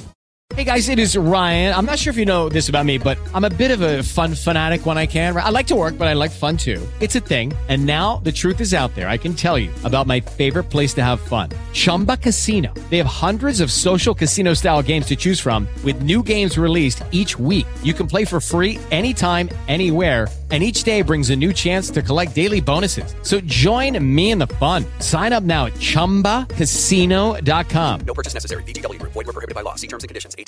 4 and a bit of stuff like that. But broadly speaking, it was an enjoyable experience for most people. Yeah. Last Jedi, as we kind of touched on a minute ago, is a divisive movie. Mm-hmm. And as a result, I think that this time there was more hesitation about, do you know what? I don't know if I want to. Because I spoke to people who were like this. You know, they enjoyed Force Awakens. They loved Rogue One. But when it came to Last Jedi, they were like, you know what? It's just not for me. And it made them gun shy, you know, and I had to really kind of sell the film more than I would expect to have otherwise needed to do to sort of, you know, give these people that I was talking to a sense of what it was about.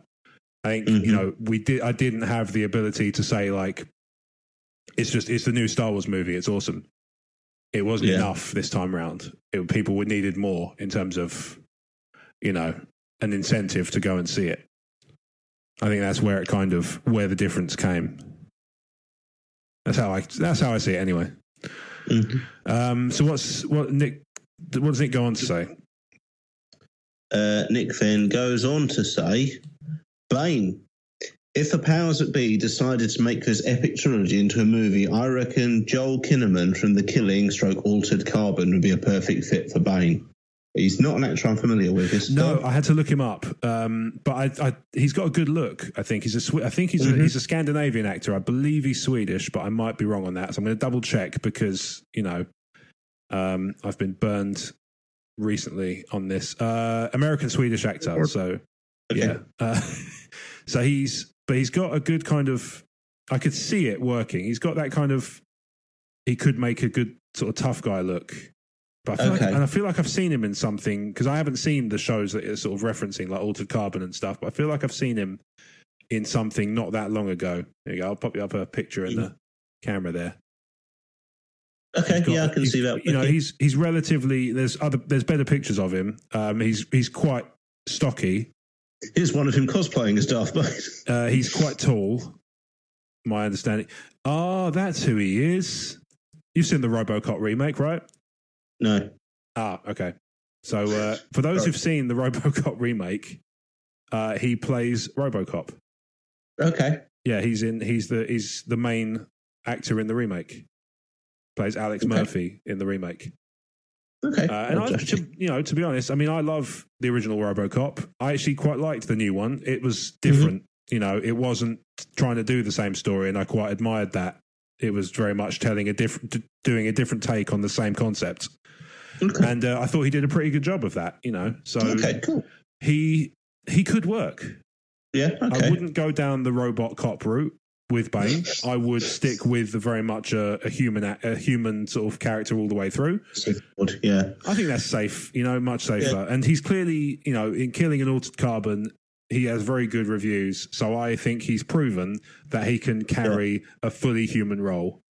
As opposed to a sort he definitely looks human. Yeah, the promotional pictures certainly lend itself to him being a fully human actor, or he's playing a very convincing human on TV. So I could see that working. I hadn't realised I hadn't put it together that it was him until I looked into. I saw another picture from something that made me realise. But yeah, I could see that working. To be honest, Joel Kinnaman, that definitely worked. Nick C has one last thing in his email. Cool. Also, in a previous episode, you talked about some of the best lightsaber battles, and it got you on the subject of the music that goes with them. For example, Return of the Jedi, Luke, Vader, and Phantom Menace, more Obi-Wan, Qui-Gon. While it's not part of the duel in the forest, the moment Rey plucks the lightsaber out of the air from Kylo Ren in Force Awakens, with the score from John Williams in the background, that for me is the greatest use of John Williams music in any moment in any Star Wars film. What would be your moment for the best use of the scored music? Thanks for reading, Nick C. Well, there's a loaded question. I think that's a really good example, though. That's a really good moment. John Williams is absolutely masterful at pinpointing and underscoring plot points of music that you don't even notice until later. I totally agree. Like the Emperor's theme being in the celebration music at the end of Phantom Menace. Yes. For anyone who doesn't know, that whole Augie's Municipal Parade piece, I'll stop there, otherwise Spotify will sue me. If you slow that down and you do it in a minor key, is note for note the Emperor's theme. It's not a reworking. It's not a variation of. It's a transposition into a major key. It is the Emperor's theme. It's not. It is in no way could it be considered accidental. It's 100% intentional. Oh, totally. It's John Williams. And he's masterful at things like that. And it took someone else pointing it out to me for me to notice it, and now I can't not notice it. And it's just the idea of what is perceived on the surface as this wonderful victorious parade, and everything's wrapped up lovely and smiley. It's actually the whole thing is a victory parade for Palpatine. Yeah, totally. He started on the path of his ultimate victory. It's just fucking genius. Exactly. Incredible. That's one that immediately leaps to mind as being just like I mentioned in a previous episode about the choral melancholy of that the Death Star 2 battle as well. Interestingly, as you know, Kylo Ren's theme's in Phantom Menace. I did not know that. No, and this one I don't believe is intentional. I think it's just an ominous sounding piece of music. If you go to Phantom Menace, at the point where Queen Amidala's ship lands on Tatooine, it's very clearly Kylo Ren's theme. Oh, okay, I'll have to give that a listen. I think he's just kind of revisited an ominous sounding piece of music, and it's definitely Kylo Ren. I'm sure if you YouTube something like Kylo Ren in Phantom Menace, it'll bring it straight up. Yeah, I'll be able to find it. So Emperor Palpatine's theme in Phantom Menace, or the resurgence of Duel of the Fates, kind of is the counter melody of Battle of the Heroes and Revenge of the Sith as well. That's a good example. I would say there's a really good use of that same. If it's not the same piece of music, it's incredibly similar.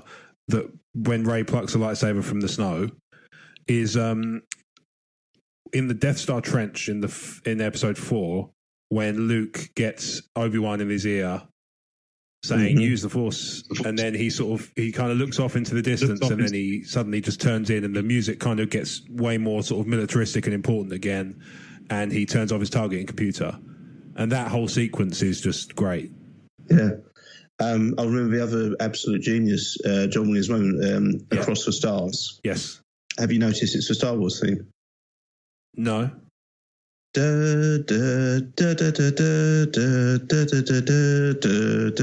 the Star Wars theme. Okay, I'll have to. Is that sped up then? If you were to listen to it, no, it's just a variant of the structure, and the melody is identical. And it is one of those again.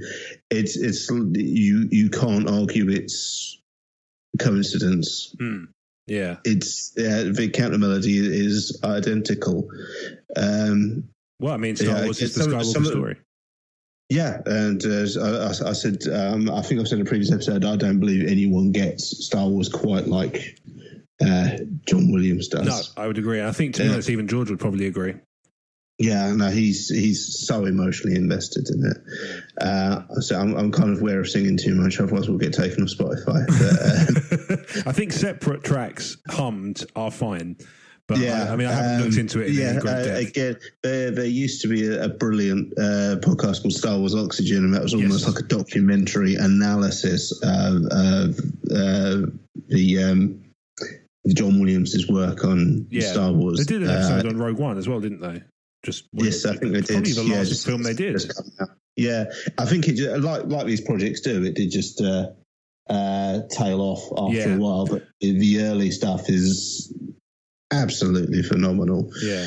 I think David W. Collins has got his own. David Collins, thank you. That's the soundtrack, right. Yes. The soundtrack show he does now. It's a podcast just about movie soundtracks in general. It's not just Star Wars. Such a clever guy, and a great radio presenter as well. So that'd be amazing. Yeah. I think it's called the Soundtrack Show. Yeah. Have you noticed the Death Star's got a theme? No. Ba ba ba ba. Literally every time the Death Star comes up on screen, you get that little 4-note fanfare. And to the point of when we were playing Rebellion, it's now a rule: if you move the Death Star, you have to do the Death Star fanfare when you do it. That seems fair. The only thing, does it turn up in Rogue One? Because I feel like they use something different in Rogue One. Do you know? I'd have to re-listen to the Rogue One soundtrack. I don't know. Yeah. I do think the guys who've worked, I'm terrible with their names. Sorry, the guys who've done Solo and Rogue One. So Rogue One was Michael Giacchino. Giacchino, thank you. He did such an incredible job of echoing Williams' work. In 6 weeks, no less. Yeah, I mean, I wouldn't take that job. But no, I think it's, there's a lot of pressure. 8 o'clock the first day with his flute and his banjo, and he was determined to knock it out. And then I think is it John Powell does the solo one? That sounds right. I've not listened to that one as much, but again, if they've managed to get the feel that Williams established without actively making it. It doesn't sound like a rip-off. It sounds like an extension. Yeah, it does. Yeah, and I hope Williams likes it as well for that reason. I hope so. I think he came in, didn't he, to do the Han Solo theme in the Solo soundtrack, which I still haven't isolated. No. I think I had a theory on where it turned up when I went to watch it the second time. I sort of listening out for it, because obviously once you've been and there's no surprises in the plot, you can just sit back and enjoy other things about the movie. And I was very kind of conscious of the music because I was looking for that theme, and I think I've isolated it, but I've not actually gone back and listened to the soundtrack in isolation to pick it out, to be sure. But I think I figured out where it is, but I'm not sure. Mm-hmm. But yeah, I'm trying to think in terms of the best moment of any score, of any use of the score. It's a big question. It is a huge question. I still feel like that choral swell in the Vader Luke battle too is so wonderful. Like I said, that to me, the fact that it's sad rather than it's resignation rather than how much Sean Williams gets Star Wars. Yeah, it's any not like other composer would have made that dramatic or exciting, not melancholy. Yeah, because it's like a defeat almost. Yeah, because he's kind of given in. Yeah. The Cloud City theme tune, the music in Cloud City is quite nice, as I recall. Yeah. I think the sort of Twin Sun stuff, I think, is beautiful. Yes, that's very true. That's kind of iconic Star Wars, isn't it, as well? Yeah. Yeah, it really is. Yeah. The asteroid field as well is stunning, and I love that they brought it back for Solo. Yeah, sorry? I love that they brought it back for Solo as well. Yeah. That it's in the Kessel Run. I absolutely love Rey's theme as well. I think that's beautiful. It's very, it's quite subtle, isn't it? It builds from very little to a kind of a big crescendo at the sort of towards the end. Yeah, you just got that kind of Celeste. I think it's either a Celeste or it's either a Celeste or a Piccolo, maybe. Yeah.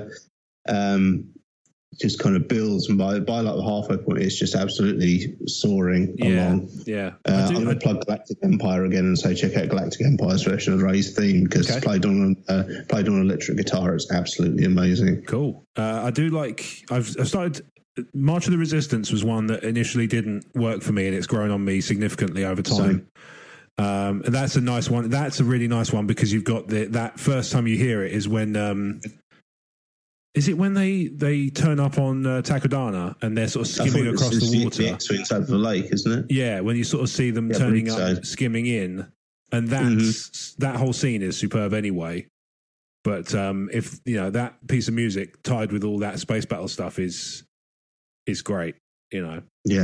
I think we're ignoring the obvious here as well. The Imperial March is genuinely one of the greatest pieces of classical music ever written. It really is. It's so iconic. Yeah, but it's first of all, it's somehow it's in a minor key, but it's also triumphant as well. It's a march. It's like the horns are pushing it out, but there's almost like as well this kind of Black Sabbath type heavy metal underpinning of it as well. I've just thought of another good one. Episode 3, Palpatine's teachings. Oh, the throat singing, the tube and throat Mongolian singing. Throat singing. Which is kind of revisited in Snoke's theme as well, I think. Yeah, it's got a bit of a... I wonder if that's kind of... The initial thinking was that was kind of tied into Plagueis, and I think more likely it's tied into the dark side of the Force. I agree. That's the sense I get now, unless they're going to do a Snoke swerve, which I really kind of hope they don't. Even though I would like to have seen more of the character, I feel like own it, and move on. And there's, they can tell a far more interesting story with Kylo Ren than they can with Snoke in Episode 9. But so that one, and also in Episode 3, there's what is the name of it? Where Anakin's in the Jedi Temple, Padme's in her apartment, and they're kind of both staring out towards each other. Well, actually, they're not, are they? They're both staring at the Jedi Temple. Yeah, I know what you mean. It's just it's almost like the mirror image of Palpatine's teachings. Yeah, it's like that high register synthesizer. Yeah, Padme's ruminations. That's what it's called. Ruminations. Yeah, it's almost like a really high pitched, almost like just on the edge of hearing synthesizer. Yeah, line, it's so faint, but it's so beautifully done. Yeah, and it's just this. They've got this. They play out this whole turmoil in both characters on the screen, and they've got this kind of just really faint music that's almost barely there in the backdrop. I defy anyone who is a detractor of or not a fan of the prequels to say that the music is not up to scratch, because I think any criticism you may have of the prequels, John Williams completely knocked it out of the park. He does a great job of that whole series. I think Revenge of the Sith was a highlight because at the time, he thought that would be the last one he'd get to do, and he went out on a high point. And then Force Awakens came along, and that's almost like revisiting old friends, but also adding new bits in as well, which tied in perfectly to the zeitgeist of when that movie came out. Totally, and Episode 8. It's a mix for me. It's a bit of a greatest hits of John Williams kind of vibe. Yeah. Whereas, I think John Williams didn't quite know what to make of Last Jedi. No, maybe that's the thing. Maybe even he kind of struggled with, well, where do he obviously he does a good job, but it's almost like he picks and chooses from various different films to get the sort of tapestry woven, and it's almost like a patchwork quilt rather than a tapestry. There you go. It's like a patchwork quilt rather than a tapestry. It's little bits and pieces of stuff that you're already familiar with, overlaid over a familiar sort of template, rather than a tapestry which is just depicting one kind of sweeping narrative across from start to finish. Yeah, that's kind of how I see Episode 8 soundtrack in relation to the others. Yeah, okay. Yeah. Also, Jedi Steps from the end of Force Awakens as well. That is superb. Yeah, really is great.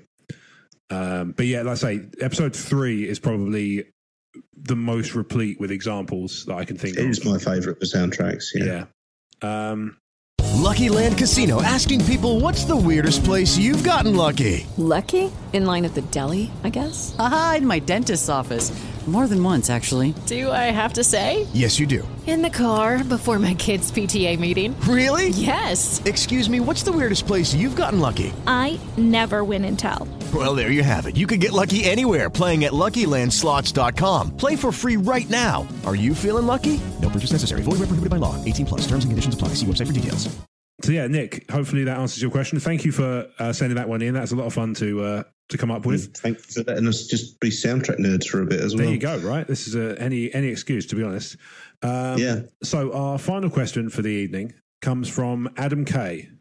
Okay. Adam's been a devoted writer-inner since we since the change in administration. And I have to thank Adam as well for joining the Patreon campaign for the first time.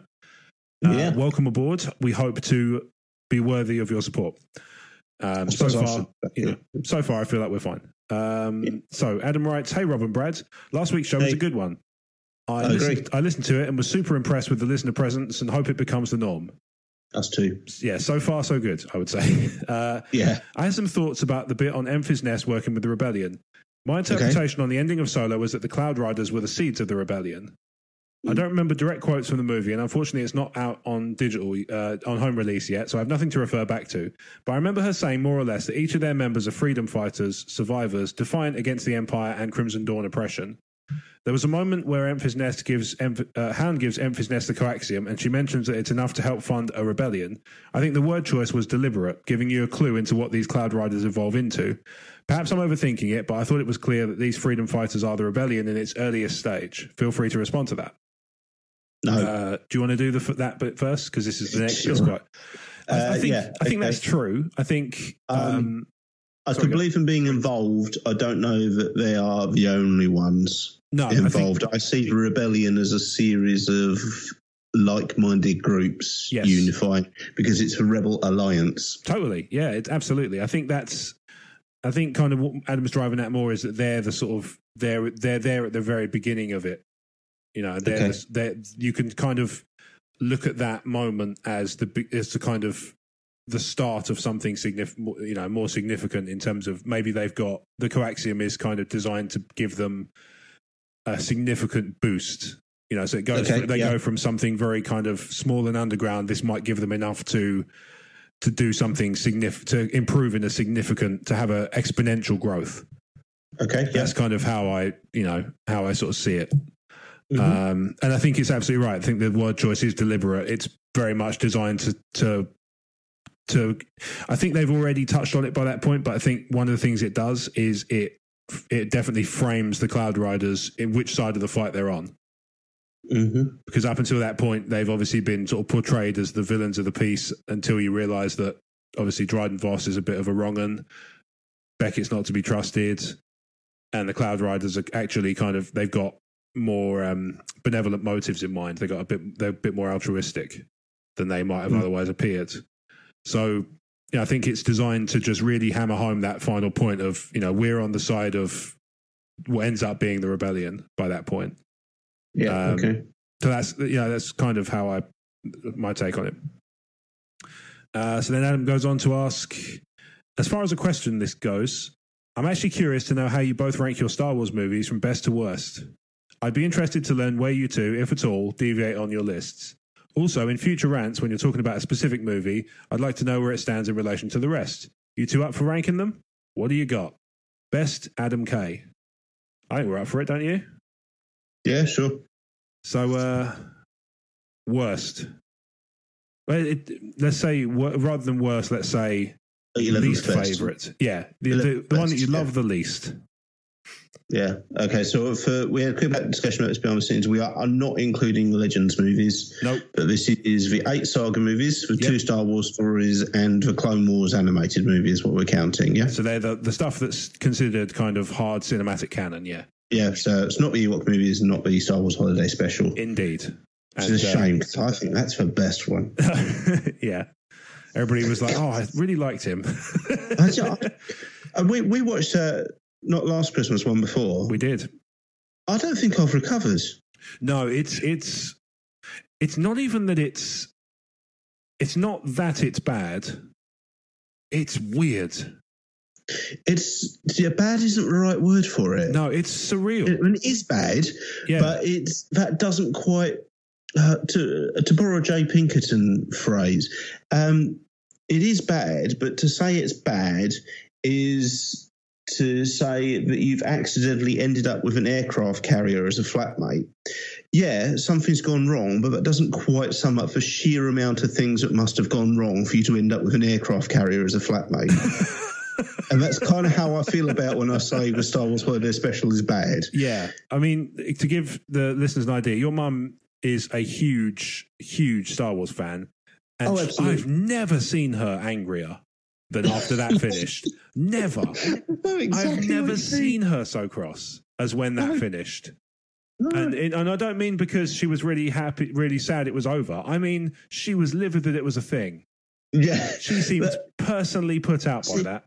What I've always said, though, so the thing about the Star Wars Holiday Specials, you do kind of have to view it in its historical time frame as well, which was Star Wars wasn't a big thing yet. No. And this TV chat, it was a successful film, but people were still expecting it to be gone in 2-3 years' time. Sure. At the outside. Movies back then were 6 months to the cinema and gone. There was no VCRs. You didn't get them back. Yeah, true. They might tour around the cinema occasionally as a B feature. But Star Wars was going to be done in 6 months' time, and That's suddenly true. some goofball at a TV studio told, "Oh, by the way, for Thanksgiving, you need to knock up a TV special for Star Wars." And if we think about a movie that came out and was reasonably successful in the last couple of years, like a live action movie. I mean, what's the reason? Even like Ready Player One, say, as an example. If you were told, right, in 9 months' time, you need to have completed a Ready Player One Christmas TV special, you wouldn't know what to do. No, and you'd probably end up doing a variety show with some celebrity guest appearances, which is exactly what Star Wars did. Yeah, true. It's a very strange thing to watch in a modern context. I would say. It's an absolute mess. It's a mind melt. Yeah, you just find yourself incredulous. Yeah, and I don't know whether or not to recommend it to people, because I feel if you're a Star Wars fan, it is something that needs to be experienced. Yes. But at the same time, if you are a Star Wars fan, if there was one experience I could spare you, it would be watching the Star Wars Holiday Specials. I don't know what to do with this. Yeah, it's tricky, isn't it? Thankfully, we don't have to include it. So, because it's not canon anymore.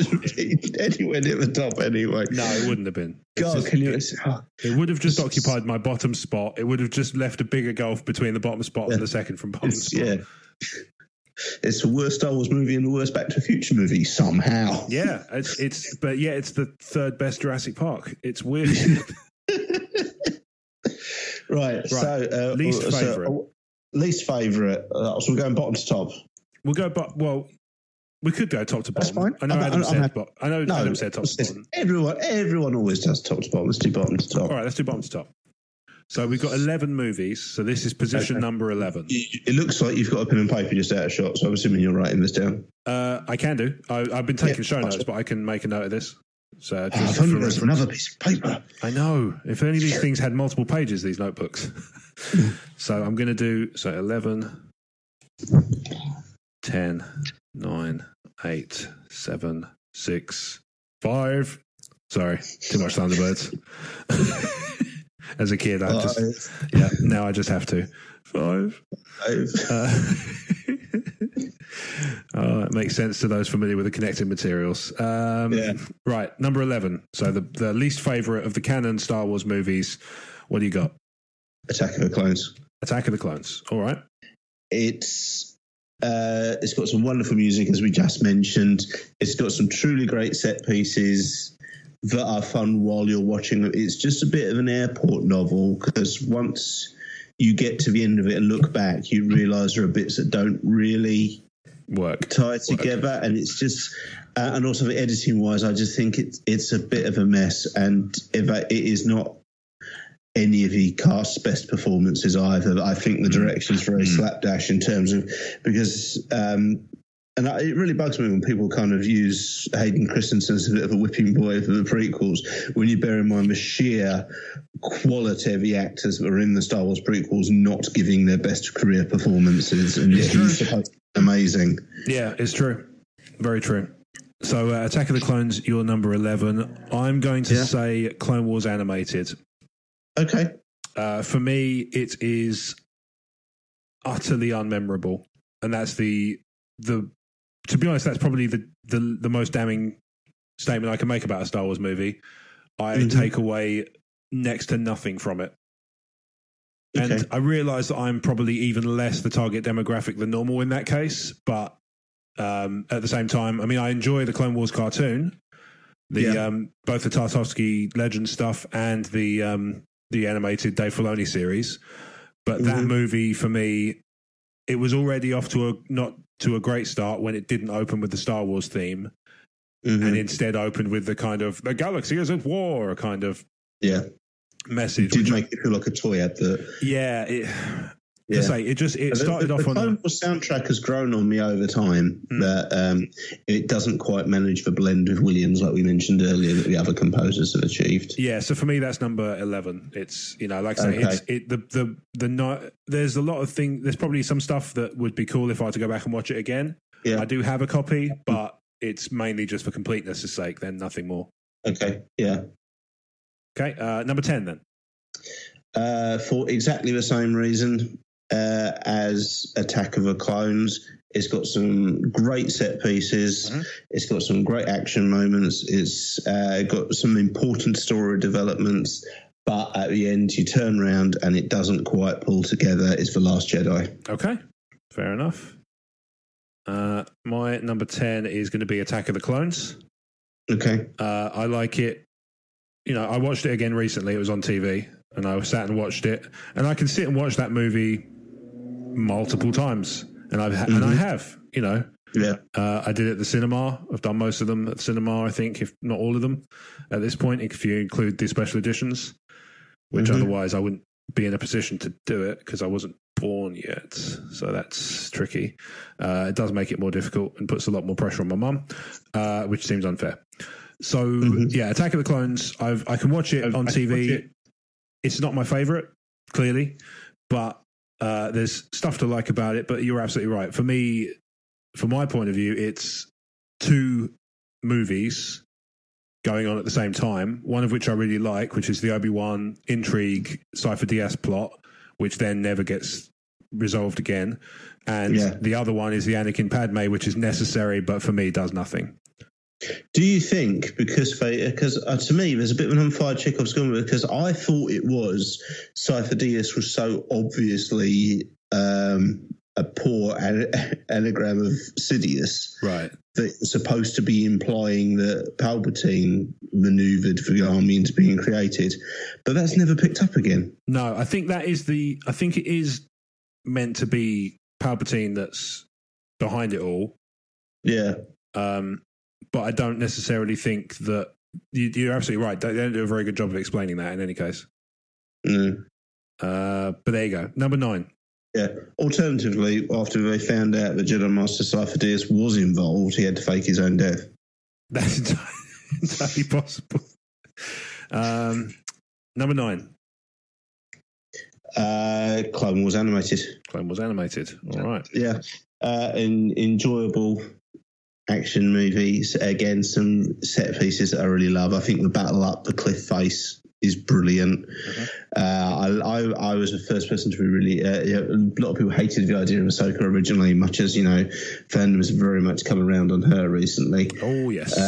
But people hated it. I thought it was a great idea. It was another way of adding a depth to Anakin as a character. I think the Baby Hutt's cute. I just think it's a fun Star Wars movie, but not significant or impactful enough to place it higher up the list. I think that's a fair comment. So my number 9 is The Phantom Menace.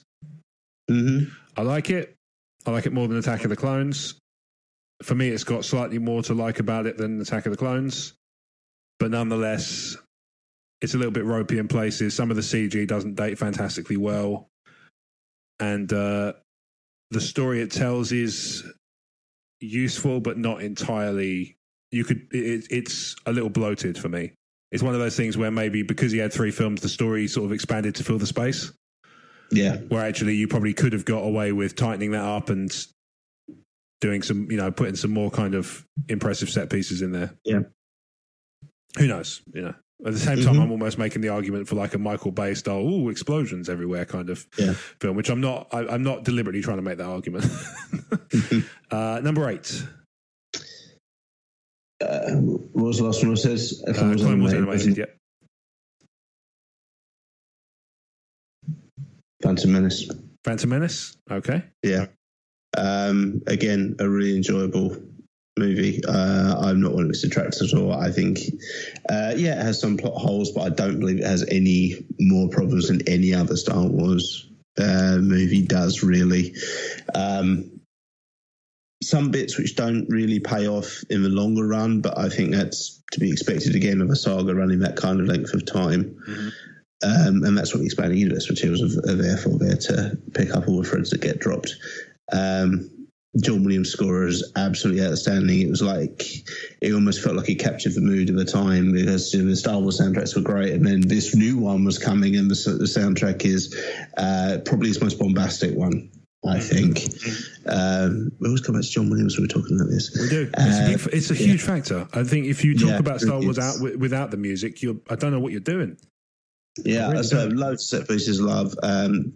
The initial shot because of the double-ended lightsaber in the trailer was amazing, and on a personal note, just being part of the excitement of leading up to there being an episode 1 of the film we didn't think was ever actually going to see the light day.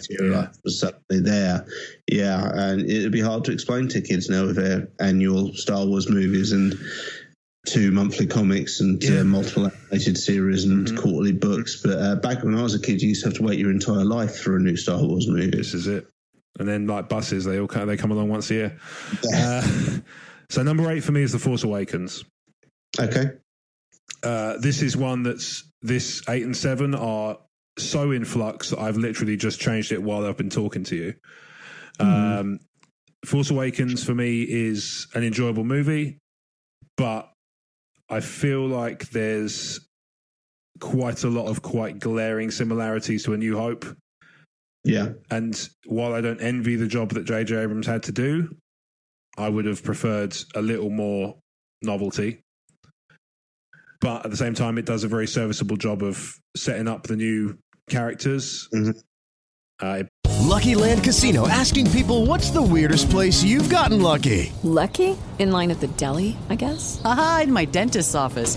More than once, actually. Do I have to say? Yes, you do. In the car before my kids' PTA meeting. Really? Yes. Excuse me, what's the weirdest place you've gotten lucky? I never win and tell. Well, there you have it. You can get lucky anywhere, playing at LuckyLandSlots.com. Play for free right now. Are you feeling lucky? No purchase necessary. Void where prohibited by law. 18+. Terms and conditions apply. See website for details.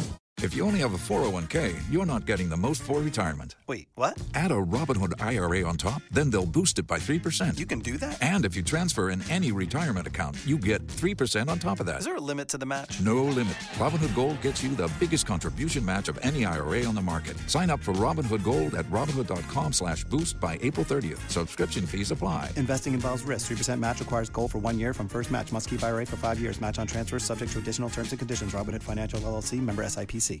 Brings in the old ones. It's funny. Yeah. It's probably one of the funnier Star Wars movies, I would say. I agree. But nonetheless, it occupies position 8 for the reasons I listed above. Number 7. I'm just counting down my list, trying to work at where I've got to. Oh, yeah, because in my mental list, I don't have the non-saga movies, so I'm going to work it out. Well, I just said Phantom Menace, didn't I? You did, yeah. You did. Okay, Force Awakens. Force Awakens? Okay. I thought it'd be higher on your list. Great. Oh, I'm an OT fan. I really liked Force Awakens. I really did, and its appearance so relatively low down the list is not a knock on Force Awakens. It's more a comment on how much I love the other movies. Yes. I think the new cast, with the exception of BB-8 and Poe Dameron, was great. It didn't bother me as much as it bothered other people. We're kind of hitting the same notes. I was watching it the first time in the cinema when Poe Dameron gives BB-8 the Death Star plans, and he scurries off into the desert. I was a little bit, they're not, are they? To be honest, from the point at which Finn turned up on, it's not actually on Starkiller Base. It's on just a Star Destroyer, isn't it? Yeah, it is. Yeah.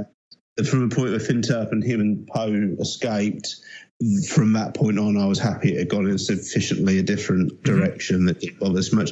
And from then after that, the nods and winks about it being kind of like A New Hope, they were kind of lampshaded and were more kind of a comment on the pop culture around this movie actually happening. And it was a reboot in the real sense, in that it rebooted interest in Star Wars. And so I understand why it had to go over a little bit of familiar ground to do so. Yeah. But no, its presence so far down the list is not that I don't like. No, none of these are. I don't like any of these movies. I like Attack of Clones and I like Last Jedi. But it is more just by default it finds its way so far down the list. Yeah, no, that's fair enough. I say, we kind of touched on it at the beginning, but to reiterate, this is none of these movies are bad. No. Dislike anything in a couple of weeks, probably 2 or 3 of them will switch places as well. This is the thing. Some of them are so close. So this is my favourite movies as of 10:30 at night on Thursday, the 16th of August, 2018. Yeah, exactly. After we get in 3 weeks, Yeah, exactly. So my number 7 is The Last Jedi. Okay. I like it. There's a few things I really, really like about it. There are a few things that wind me up something chronic. But it edges Force Awakens because although not everything that they did that was new and unexpected landed with me, I'm glad they tried. Yep, okay, I'm down with that. That's why it sort of edges Force Awakens. So they're the two that are kind of competing quite often. All right, number 6. Solo. All right, nice. Okay. It's I would say possibly even more than Force Awakens. It's the funniest of the. It's a very funny movie. It's a very funny movie. Yeah. I think the cast is absolutely superb. I think the story is not overcomplicated, but not childish either.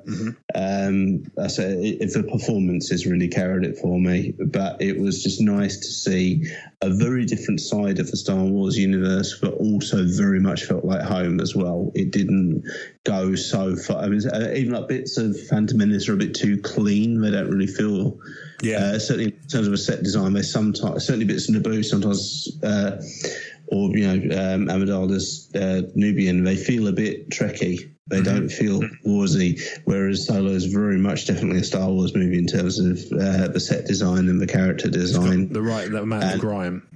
Yeah, and it was just it's a lived-in universe, and it was just I just thought it was fun from the start. I love Solo. Yeah, no, I agree. I think it's great. Number 6 for me is A New Hope. Okay. Obviously, I love it. Goes without saying. But the further we get up this list, the more they're going to be tough calls, to be honest. Yeah, totally. I love this movie, but I love the movies above it more. Yeah. Nothing more to say That's about it than that. Force Awakens, basically. Yeah, exactly. So number 5. Return of the Jedi. Return of the Jedi. Okay. It's it's an outstanding Star Wars movie. I don't have anything I can really criticise it for. I'm not an Ewok basher. I think Ewoks are great. Sounded like a really unfortunate euphemism there. He's a bit of an Ewok basher, if you know what I mean. Yeah, stick the Porkins in. And oh my. You're going to regret that. And Return of the Jedi, I think, is brilliant. It really is. But again, like you said, I just like the other ones more. Yeah, no, fair enough. Or in fact, you know what? It's not even what I like them more. It's just they become increasingly more significant to me. Okay, fair enough. That's understandable. So my number 5 is Solo. I can actually see this going up the list the more I watch it. Solo for me, maybe a part of it is how pleasantly surprised I was that it was really good. But it's just great. It's got some of the best action sequences. The Convey X sequence is probably one of the most exciting Star Wars sequences I've seen in some years. Yeah, it was, so well done. It was Star Wars on a crazy train, and it was just amazing. Exactly. It's like when we combine. It's like our business plan, yeah. Exactly. But it's all of those. Actually, a business. It's all of those things just kind of marry up together. Like you say, the performances are great. The soundtrack it's not meant as a knock, but the soundtrack, it doesn't jar from the rest of the Star Wars films. The fact that it slots in so effortlessly is a big thing.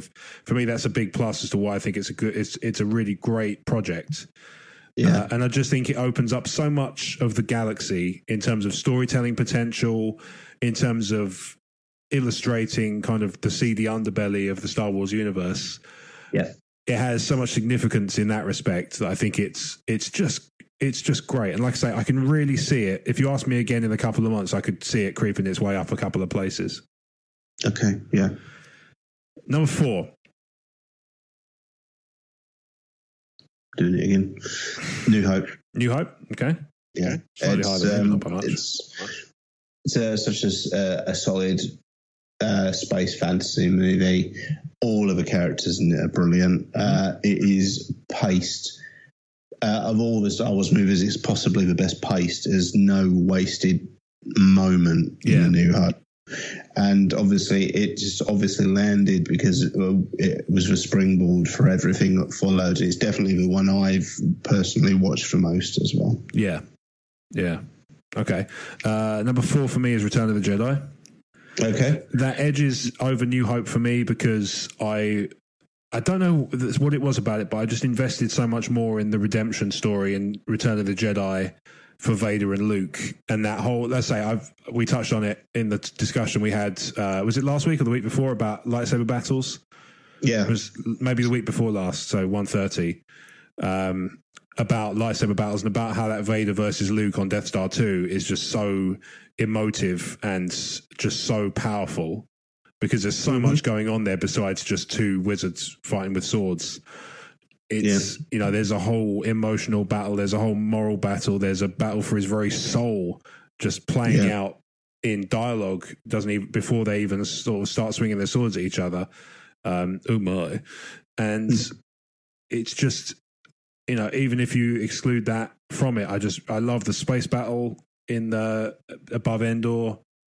It's just, I think I remember at one point it was one of those shots was the most complicated shot in cinematic history, wasn't it? In terms of the number of moving parts, because it was all acetate sheets individually spaced for the purposes of moving the ships around. It was the most complicated shot in cinema history.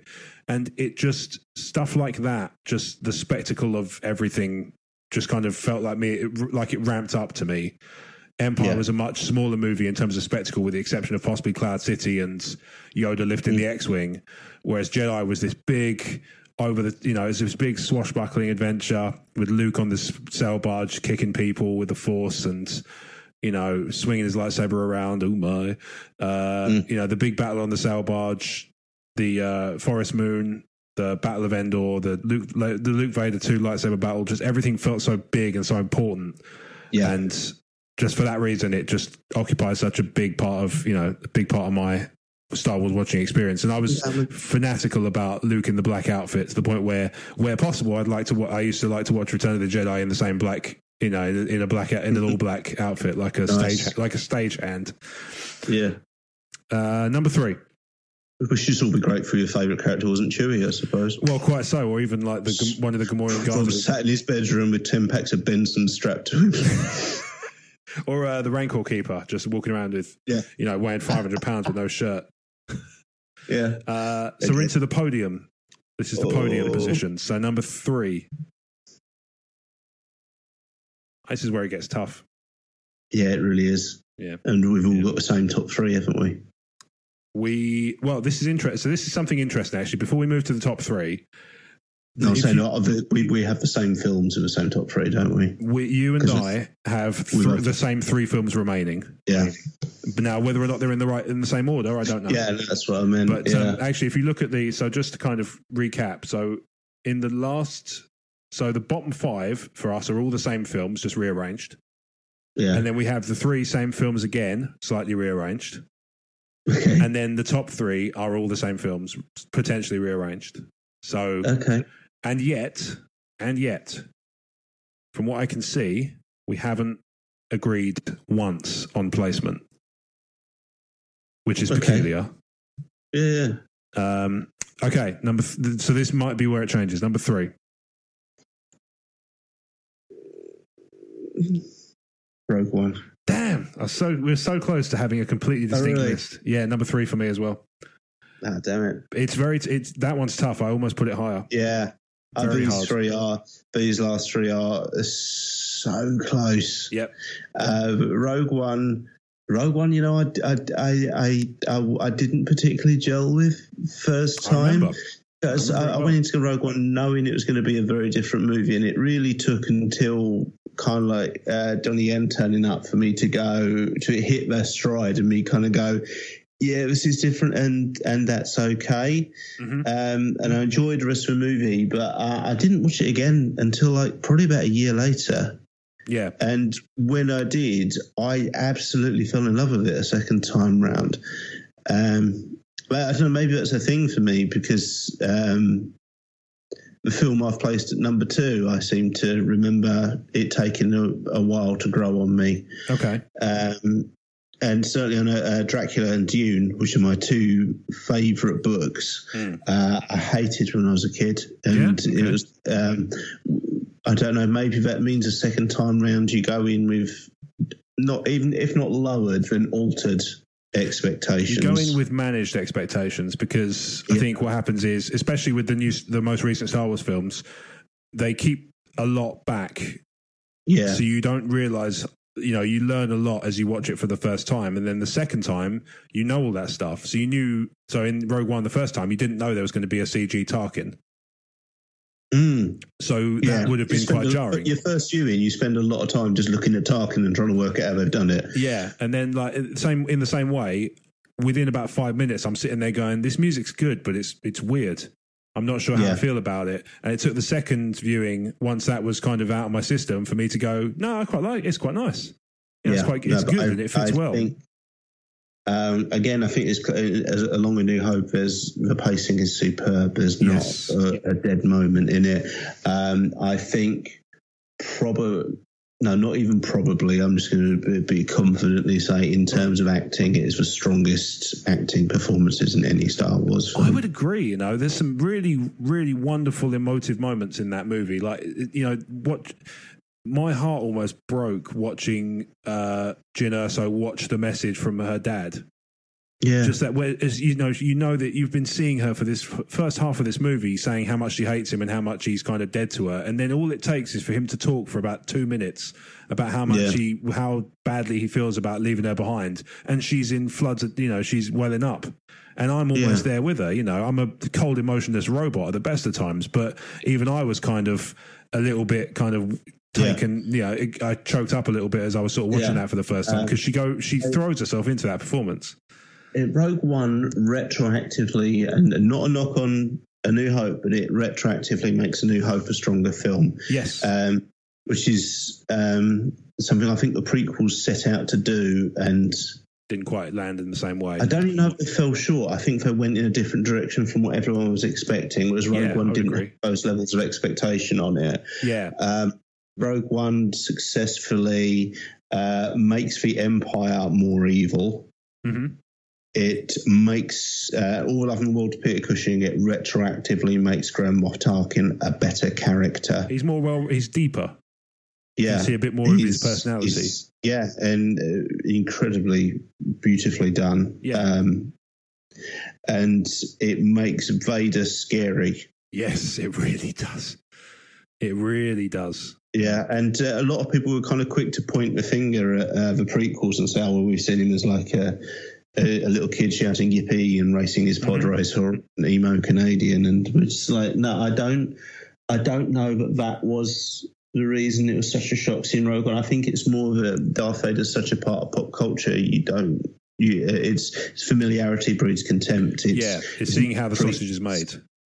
Yeah, but it's not just prequels. It's Darth Vader, his balloons, his kids' T-shirts, his birthday parties, he's stationery, he's literally everywhere. And it took Rogue One for you to see the animalistic, almost Darth Maul type rage, dark side of Vader. Yeah. I think it retroactively makes the Massacre of the Younglings darker as well, because you picture the younglings running running and trying to get away from him, the same as the Fleet Troopers do aboard the Tantive, or just not Tantive 4. Whatever the blockade runner is. It's Tantive 4, yeah. It's Tantive 4, yeah. It's yes, of course it's sorry. It's. Do you know, as we're talking about it, I want to put it higher, but I can't. No, but it's so good. It's so good. These three are ranked for personal reasons, I think. Yes. Yeah, they are. But no, I think Rogue One is one of a few flawless movies. I would agree. Number 2. This is where it gets interesting. Empire Strikes Back. Okay. Empire, go. It's the most character-driven of all the Star Wars movies. A lot of people seem to think it's if we go back to the dark times when there were only 3 Star Wars movies, a lot of people favour it because they say it's the dark one and because it ends on such down. And I don't think that's the reason they like it. I think the reason they like it is because it's the most character-driven. You see the most about Han and Leia. You learn the most about the Force through Luke's eyes. Yeah, it's the movie which the stuff's going on. Obviously, they're evacuating Rebel base, but it's weird because Last Jedi does that evacuating, being pursued deal, and it's so rushed.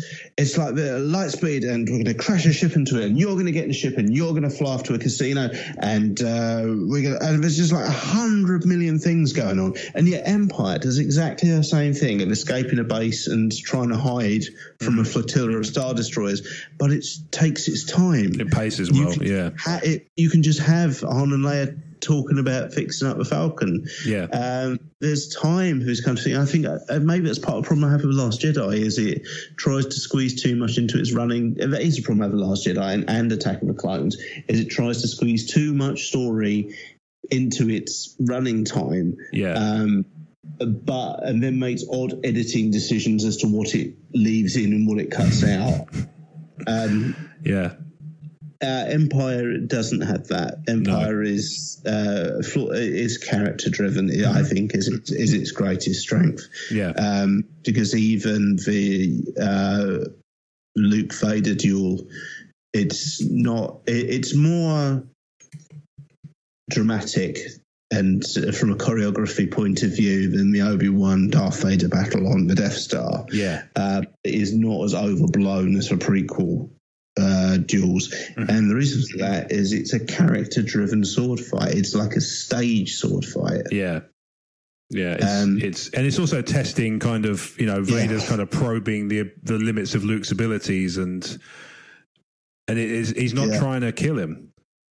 Yeah, and there's also a lovely subtext moment, I think, in the Executor as well, the first time you see it. Because I don't know, but do you know that the horror movie poster is a running gag about horror movie posters and horror movies? No. The biggest instances of it are in The Hills Have Eyes, a Wes Craven movie. At one point, you see a Jaws poster, a cinematic poster for Jaws that's been ripped in half. Right. And it's like the little subtext is you thought Jaws was scary, this just completely rips Jaws to pieces. In The Evil Dead, when we're going to the basement under the house, there's a Hills Have Eyes poster that's been ripped in half. It's just in the background of one of the shots. Yeah. So that's Sam Raimi saying, you thought Hills Have Eyes was there. Those are the two most famous ones. And now I've said that, sometimes you're going to be watching a horror movie and you're going to see a horror movie poster ripped in half in the background of one shot. Yeah. And that's a little nudging wink of, you thought that movie was bad. I think I know where you're going with this. Yeah. And it's the establishing shot of the Star Destroyer from A New Hope. And the first time you see the Executor is you see them swamped in the shadow from this Executor class Star Dreadnought. And it's the first time you see, and it's hard to recapture that feeling now because we've seen it so many times. But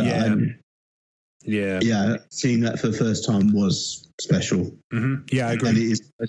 And it's almost like that subtext again of you thought the Star Destroyer was big, you thought A New Hope was a big story. Yeah, this is bigger and this is darker. Yeah, that's what. Empire's full of stuff like that. Mm-hmm. So my number 2, your second choice, Revenge of the Sith. Yeah, that's what I mean. We agree on 1 out of 11 in the position in terms of absolute positioning. We agree on 1 out of 11. Even outside of me and you, I love when people rank their Star Wars movies because no one has the same ranking. I mean, it must be mathematically possible. Yeah, but the more movies I get, it seems like everyone gets something different out of the Star Wars saga. And someone could have a mirror image of my ranking, and I think that would be great. Yeah, totally. I'll be interested to there's no see wrong that. way to rank these. Yeah, no, totally. But it's not even. I feel there's a good right way and a wrong way. It's more just I love the sheer diversity of people's rankings. Yeah, it's great. So, Revenge of the Sith. I mean. You're talking about character-driven stuff. The music's incredible. The set pieces for me are incredible. For some reason, there's something about. So Attack of the Clones. I've harped on about this for a couple of episodes, so I won't dwell on there for too long. But Attack of the Clones, the Yoda fight still doesn't land for me. In Revenge of the Sith, it lands for me, and I don't know why that is. There's something vaudevillian about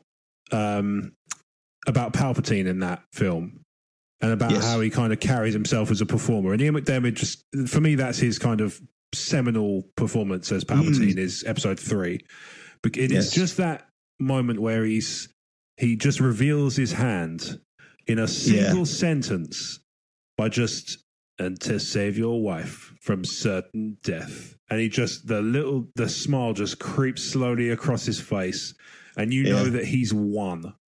And you know that moment is the culmination of this entire 10-year plot on his part to just completely gain control. And you know that when he does that, he knows beyond a shadow of a doubt that he has won. Mm-hmm. And it's just that smile creeping, like I say, creeping across his face as he delivers that one line. Oh, it's just great. I feel Revenge of the Sith is very Shakespearean in its composition and in a lot of the character roles, and it could almost be a Shakespearean tragedy. Yeah, I think McDiarmid, as a classically trained actor, possibly cottoned onto that more than some of the cast did. Maybe, yeah. He does a very Shakespearean performance as Palpatine in that. Yes, because I've always had, I've never found it since, but I've always had in the back of my mind that Tom Stoppard did some rewrites on Revenge of the Sith. Okay, so he's a very Shakespearean type. Yeah, well, obviously he's a playwright. Well, yeah, he did Rosencrantz and Guildenstern are Dead. There you go. And I think maybe that's part of why McDiarmid enjoyed himself so much doing it, and that comes across. Yeah. I've interrupted yours. Carry on with Sith. No, that's absolutely fine. So, Revenge of the Sith is your number 1 for presumably similar reasons. It's more personal reasons. It was a film I'd waited my whole life to see. I'd always, we'd heard stories about Anakin and Obi-Wan had a fight in a volcano. And, it was rewritten and tweaked from there, which is fine. It's one of the more I watch. I find with Attack of the Clones, every time I watch it, I find something else that annoys me. Whereas Revenge of the Sith, every time I watch it, I find something new to love in it. Yeah, it's incredibly layered in terms of the lore of Star Wars.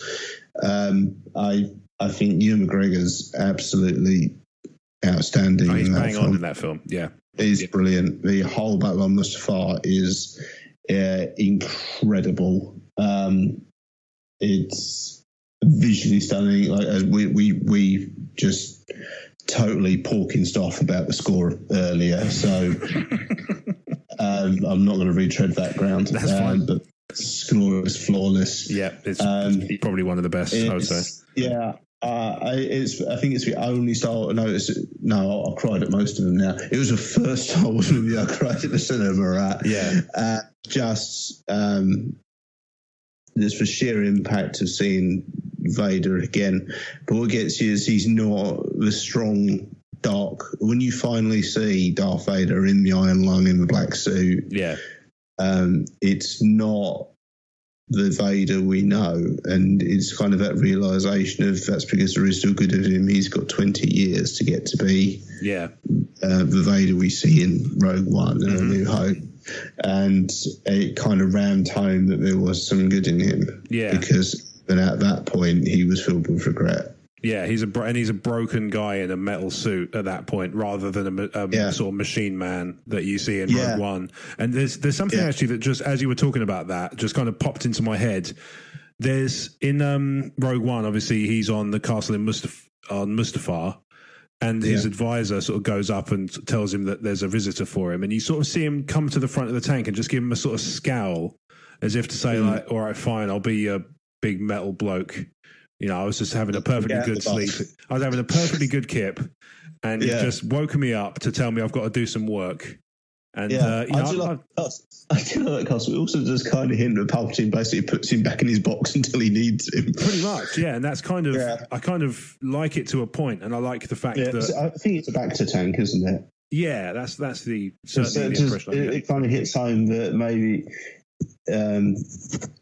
He's still dying without the suit, and he keeps him alive for certain periods of time. He sort of spends his time basically trying to heal himself, or just trying to keep himself steady. And I like the fact that by the time with Empire, he doesn't need it. Well, he's got the little chamber in on the Star Destroyer, isn't he? Because Nida comes in and bothers him. That's what I'm saying. He doesn't need a Bacta tank. No, but it's sort of maybe by that point he's. Has he become more powerful in the dark side to the point where he doesn't need medical attention so much? He can sustain himself. Maybe, or entirely possible that he just never needed it, and he's just abandoned the idea that he's going to be able to improve himself back to sort of any kind of vaguely human form. He's just like accepted his lot. Or it is he doesn't need to go in the Bacta tank, but the suit is incredibly uncomfortable and painful for him. Yeah, well, I mean, that's kind of, I mean, certainly in the Legends that was touched on, wasn't it? That it was kind of, I know that the Rise of Darth Vader, Dark Lord, James Luceno book was really, which was really good. Touched very heavily on him sort of finding it clunky and unmaneuverable, and he wasn't able to fight his optimum level. Before he wrote it, Luceno actually interviewed Hayden Christensen about what it was like to wear the suit, and that's where a lot of that comes from. I can believe it. That's a really, that makes a lot of sense. Yeah. Number one for you is Revenge of the Sith. Number one for me is Empire Strikes Back. But it's not. There's not a lot in it. I'll be honest. Like I say, I could easily. Solo could move up the list. Rogue One could easily move up the list. Oh yeah. Revenge of the Sith and Empire Strikes Back. Rogue One could take top spot, I think. Yeah, this is it. There really is so little between those top. I'd say probably between those top five for me in terms of just the love of those movies. Yeah. But what's incredible about that, like you say, we've both got. We both kind of broadly agreed on the positioning approximately, but in terms of absolute positioning, we've agreed on one. Which Amazing. is Rogue One at number 3. All the other ones are different variations on a theme. So we're going to have to do this again after we get episode 9 and the Obi-Wan Kenobi movie, which is currently called A Shipping Container Full of Corpses. It's like the Prestige. All right, there you go. So, Adam, I hope that was to your satisfaction, and obviously you can use this. You can use 132 as a reference point. I will find somewhere to put this up. I'll put this table up. You had a website. I know, right? And also, I could. What I'll probably end up doing is put it on the website. I will also put it on Patreon publicly. So there's you can set posts to be patron only or public. So I'll set this one as a public post on Patreon as well. So there's a reference that people can refer to. And obviously while they're there, they consider becoming part of the program. Yeah. So thank you very much for listening to episode 132 of Talk Star Wars. Hopefully you'll agree that it's been a enjoyable time all round. I've certainly enjoyed it. Yeah. So if you've enjoyed the show and you concur and you'd like to hear more, then there's a full back catalogue and future episodes weekly available on all good podcast catchers, including now Spotify. And I say Apple Podcasts has got it. You can get it on all good podcast apps. Spotify is the most recent place it's appeared. And as I say, you can consider joining our Patreon at patreon.com/talkstarwars to get the show a couple of days early with an ad-free feed in exchange for $1 or whatever you care to give per month. We are thoroughly grateful for any and all donations to the campaign. And we cannot thank you enough.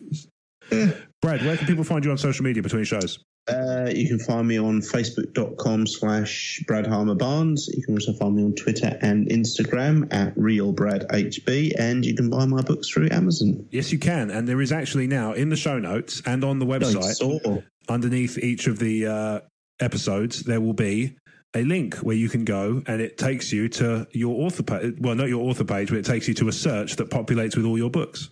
So people can go and buy them. And, use the Talk Star Wars link, and we get a couple of pennies as a bit of extra love. Yeah. Costing you no extra. So you can follow me on Twitter and Instagram. About that, and he's been defensive about it ever since. So you can follow me on Twitter and Instagram at Rob Wade Vision. And you can also buy Assorted Thoughts on Podcasting on Amazon, which is also linked to in the show notes. It's short and sweet. As a result, it is the cheapest Amazon allows me to make it. But if you're part of Kindle Unlimited, you can also enjoy it there. Stop underselling yourself. I'm very proud of it, and a friend of mine pointed out. Yeah, a friend of mine pointed out that how many times, if I had £1 for every time I've thought of an idea that was cool, I'd make a cool idea, and for whatever reason it hasn't seen the light of day, whether it's logistical or just because the interest fizzled out on my part. Both have happened. I'd have enough to not need to release a book. So, but nonetheless, this is one that, like I say, it's short and sweet, but I'm very, very happy with it. And hopefully people thinking about getting into podcasting can take some solace and advice from some of the stuff that I wish I'd known when I started. I have no interest in doing a podcast, but I read it and I just found it thoroughly entertaining. Oh, thank you very much. That's very kind of you to say. So one last shout out in the show notes. As I say, I mentioned it at the top of the show, but I'll mention it every week from now on. The Talk Star Wars intro is courtesy of Adam Sheldon, and Adam is a very valued member of our Patreon community, Knight of the Commonwealth, and one of the hosts of the excellent Retro Inc. podcast, which you can find on the web. On all good podcast catchers in the same way. And I would be remiss if I were to end the show without mentioning the fantastic shows available on the Star Wars Commonwealth Podcast Network, the Tumbling Saber, Generation X-Wing. I was expecting you to end the episode there. That would have been great, right? If I didn't mention the other podcasts. Bye. So, Tumbling Saber, Generation X-Wing, the Rogue Squadron Podcast, Rogie, the Skyhoppers Podcast, the Nerd Room, the San Diego Sabres Radio Podcast, San Diego, Tatooine Sons, I like them. The Less Than 12 Parsecs, and Retro Inc., newly minted member of the Commonwealth. So if you wish to find out more about these shows, you can go to StarWarsCommonwealth.com, where you can find information about all of them, as well as their most recent episodes, and take your first steps into a larger world. Thank you very much for listening to Talk Star Wars. If you want to get involved in the show, podcast@talkstarwars.co.uk to send us an email, or you can tweet us, slide into our DMs at Talk Star Wars on Twitter. Thank you very much for listening, and may the Force be with you.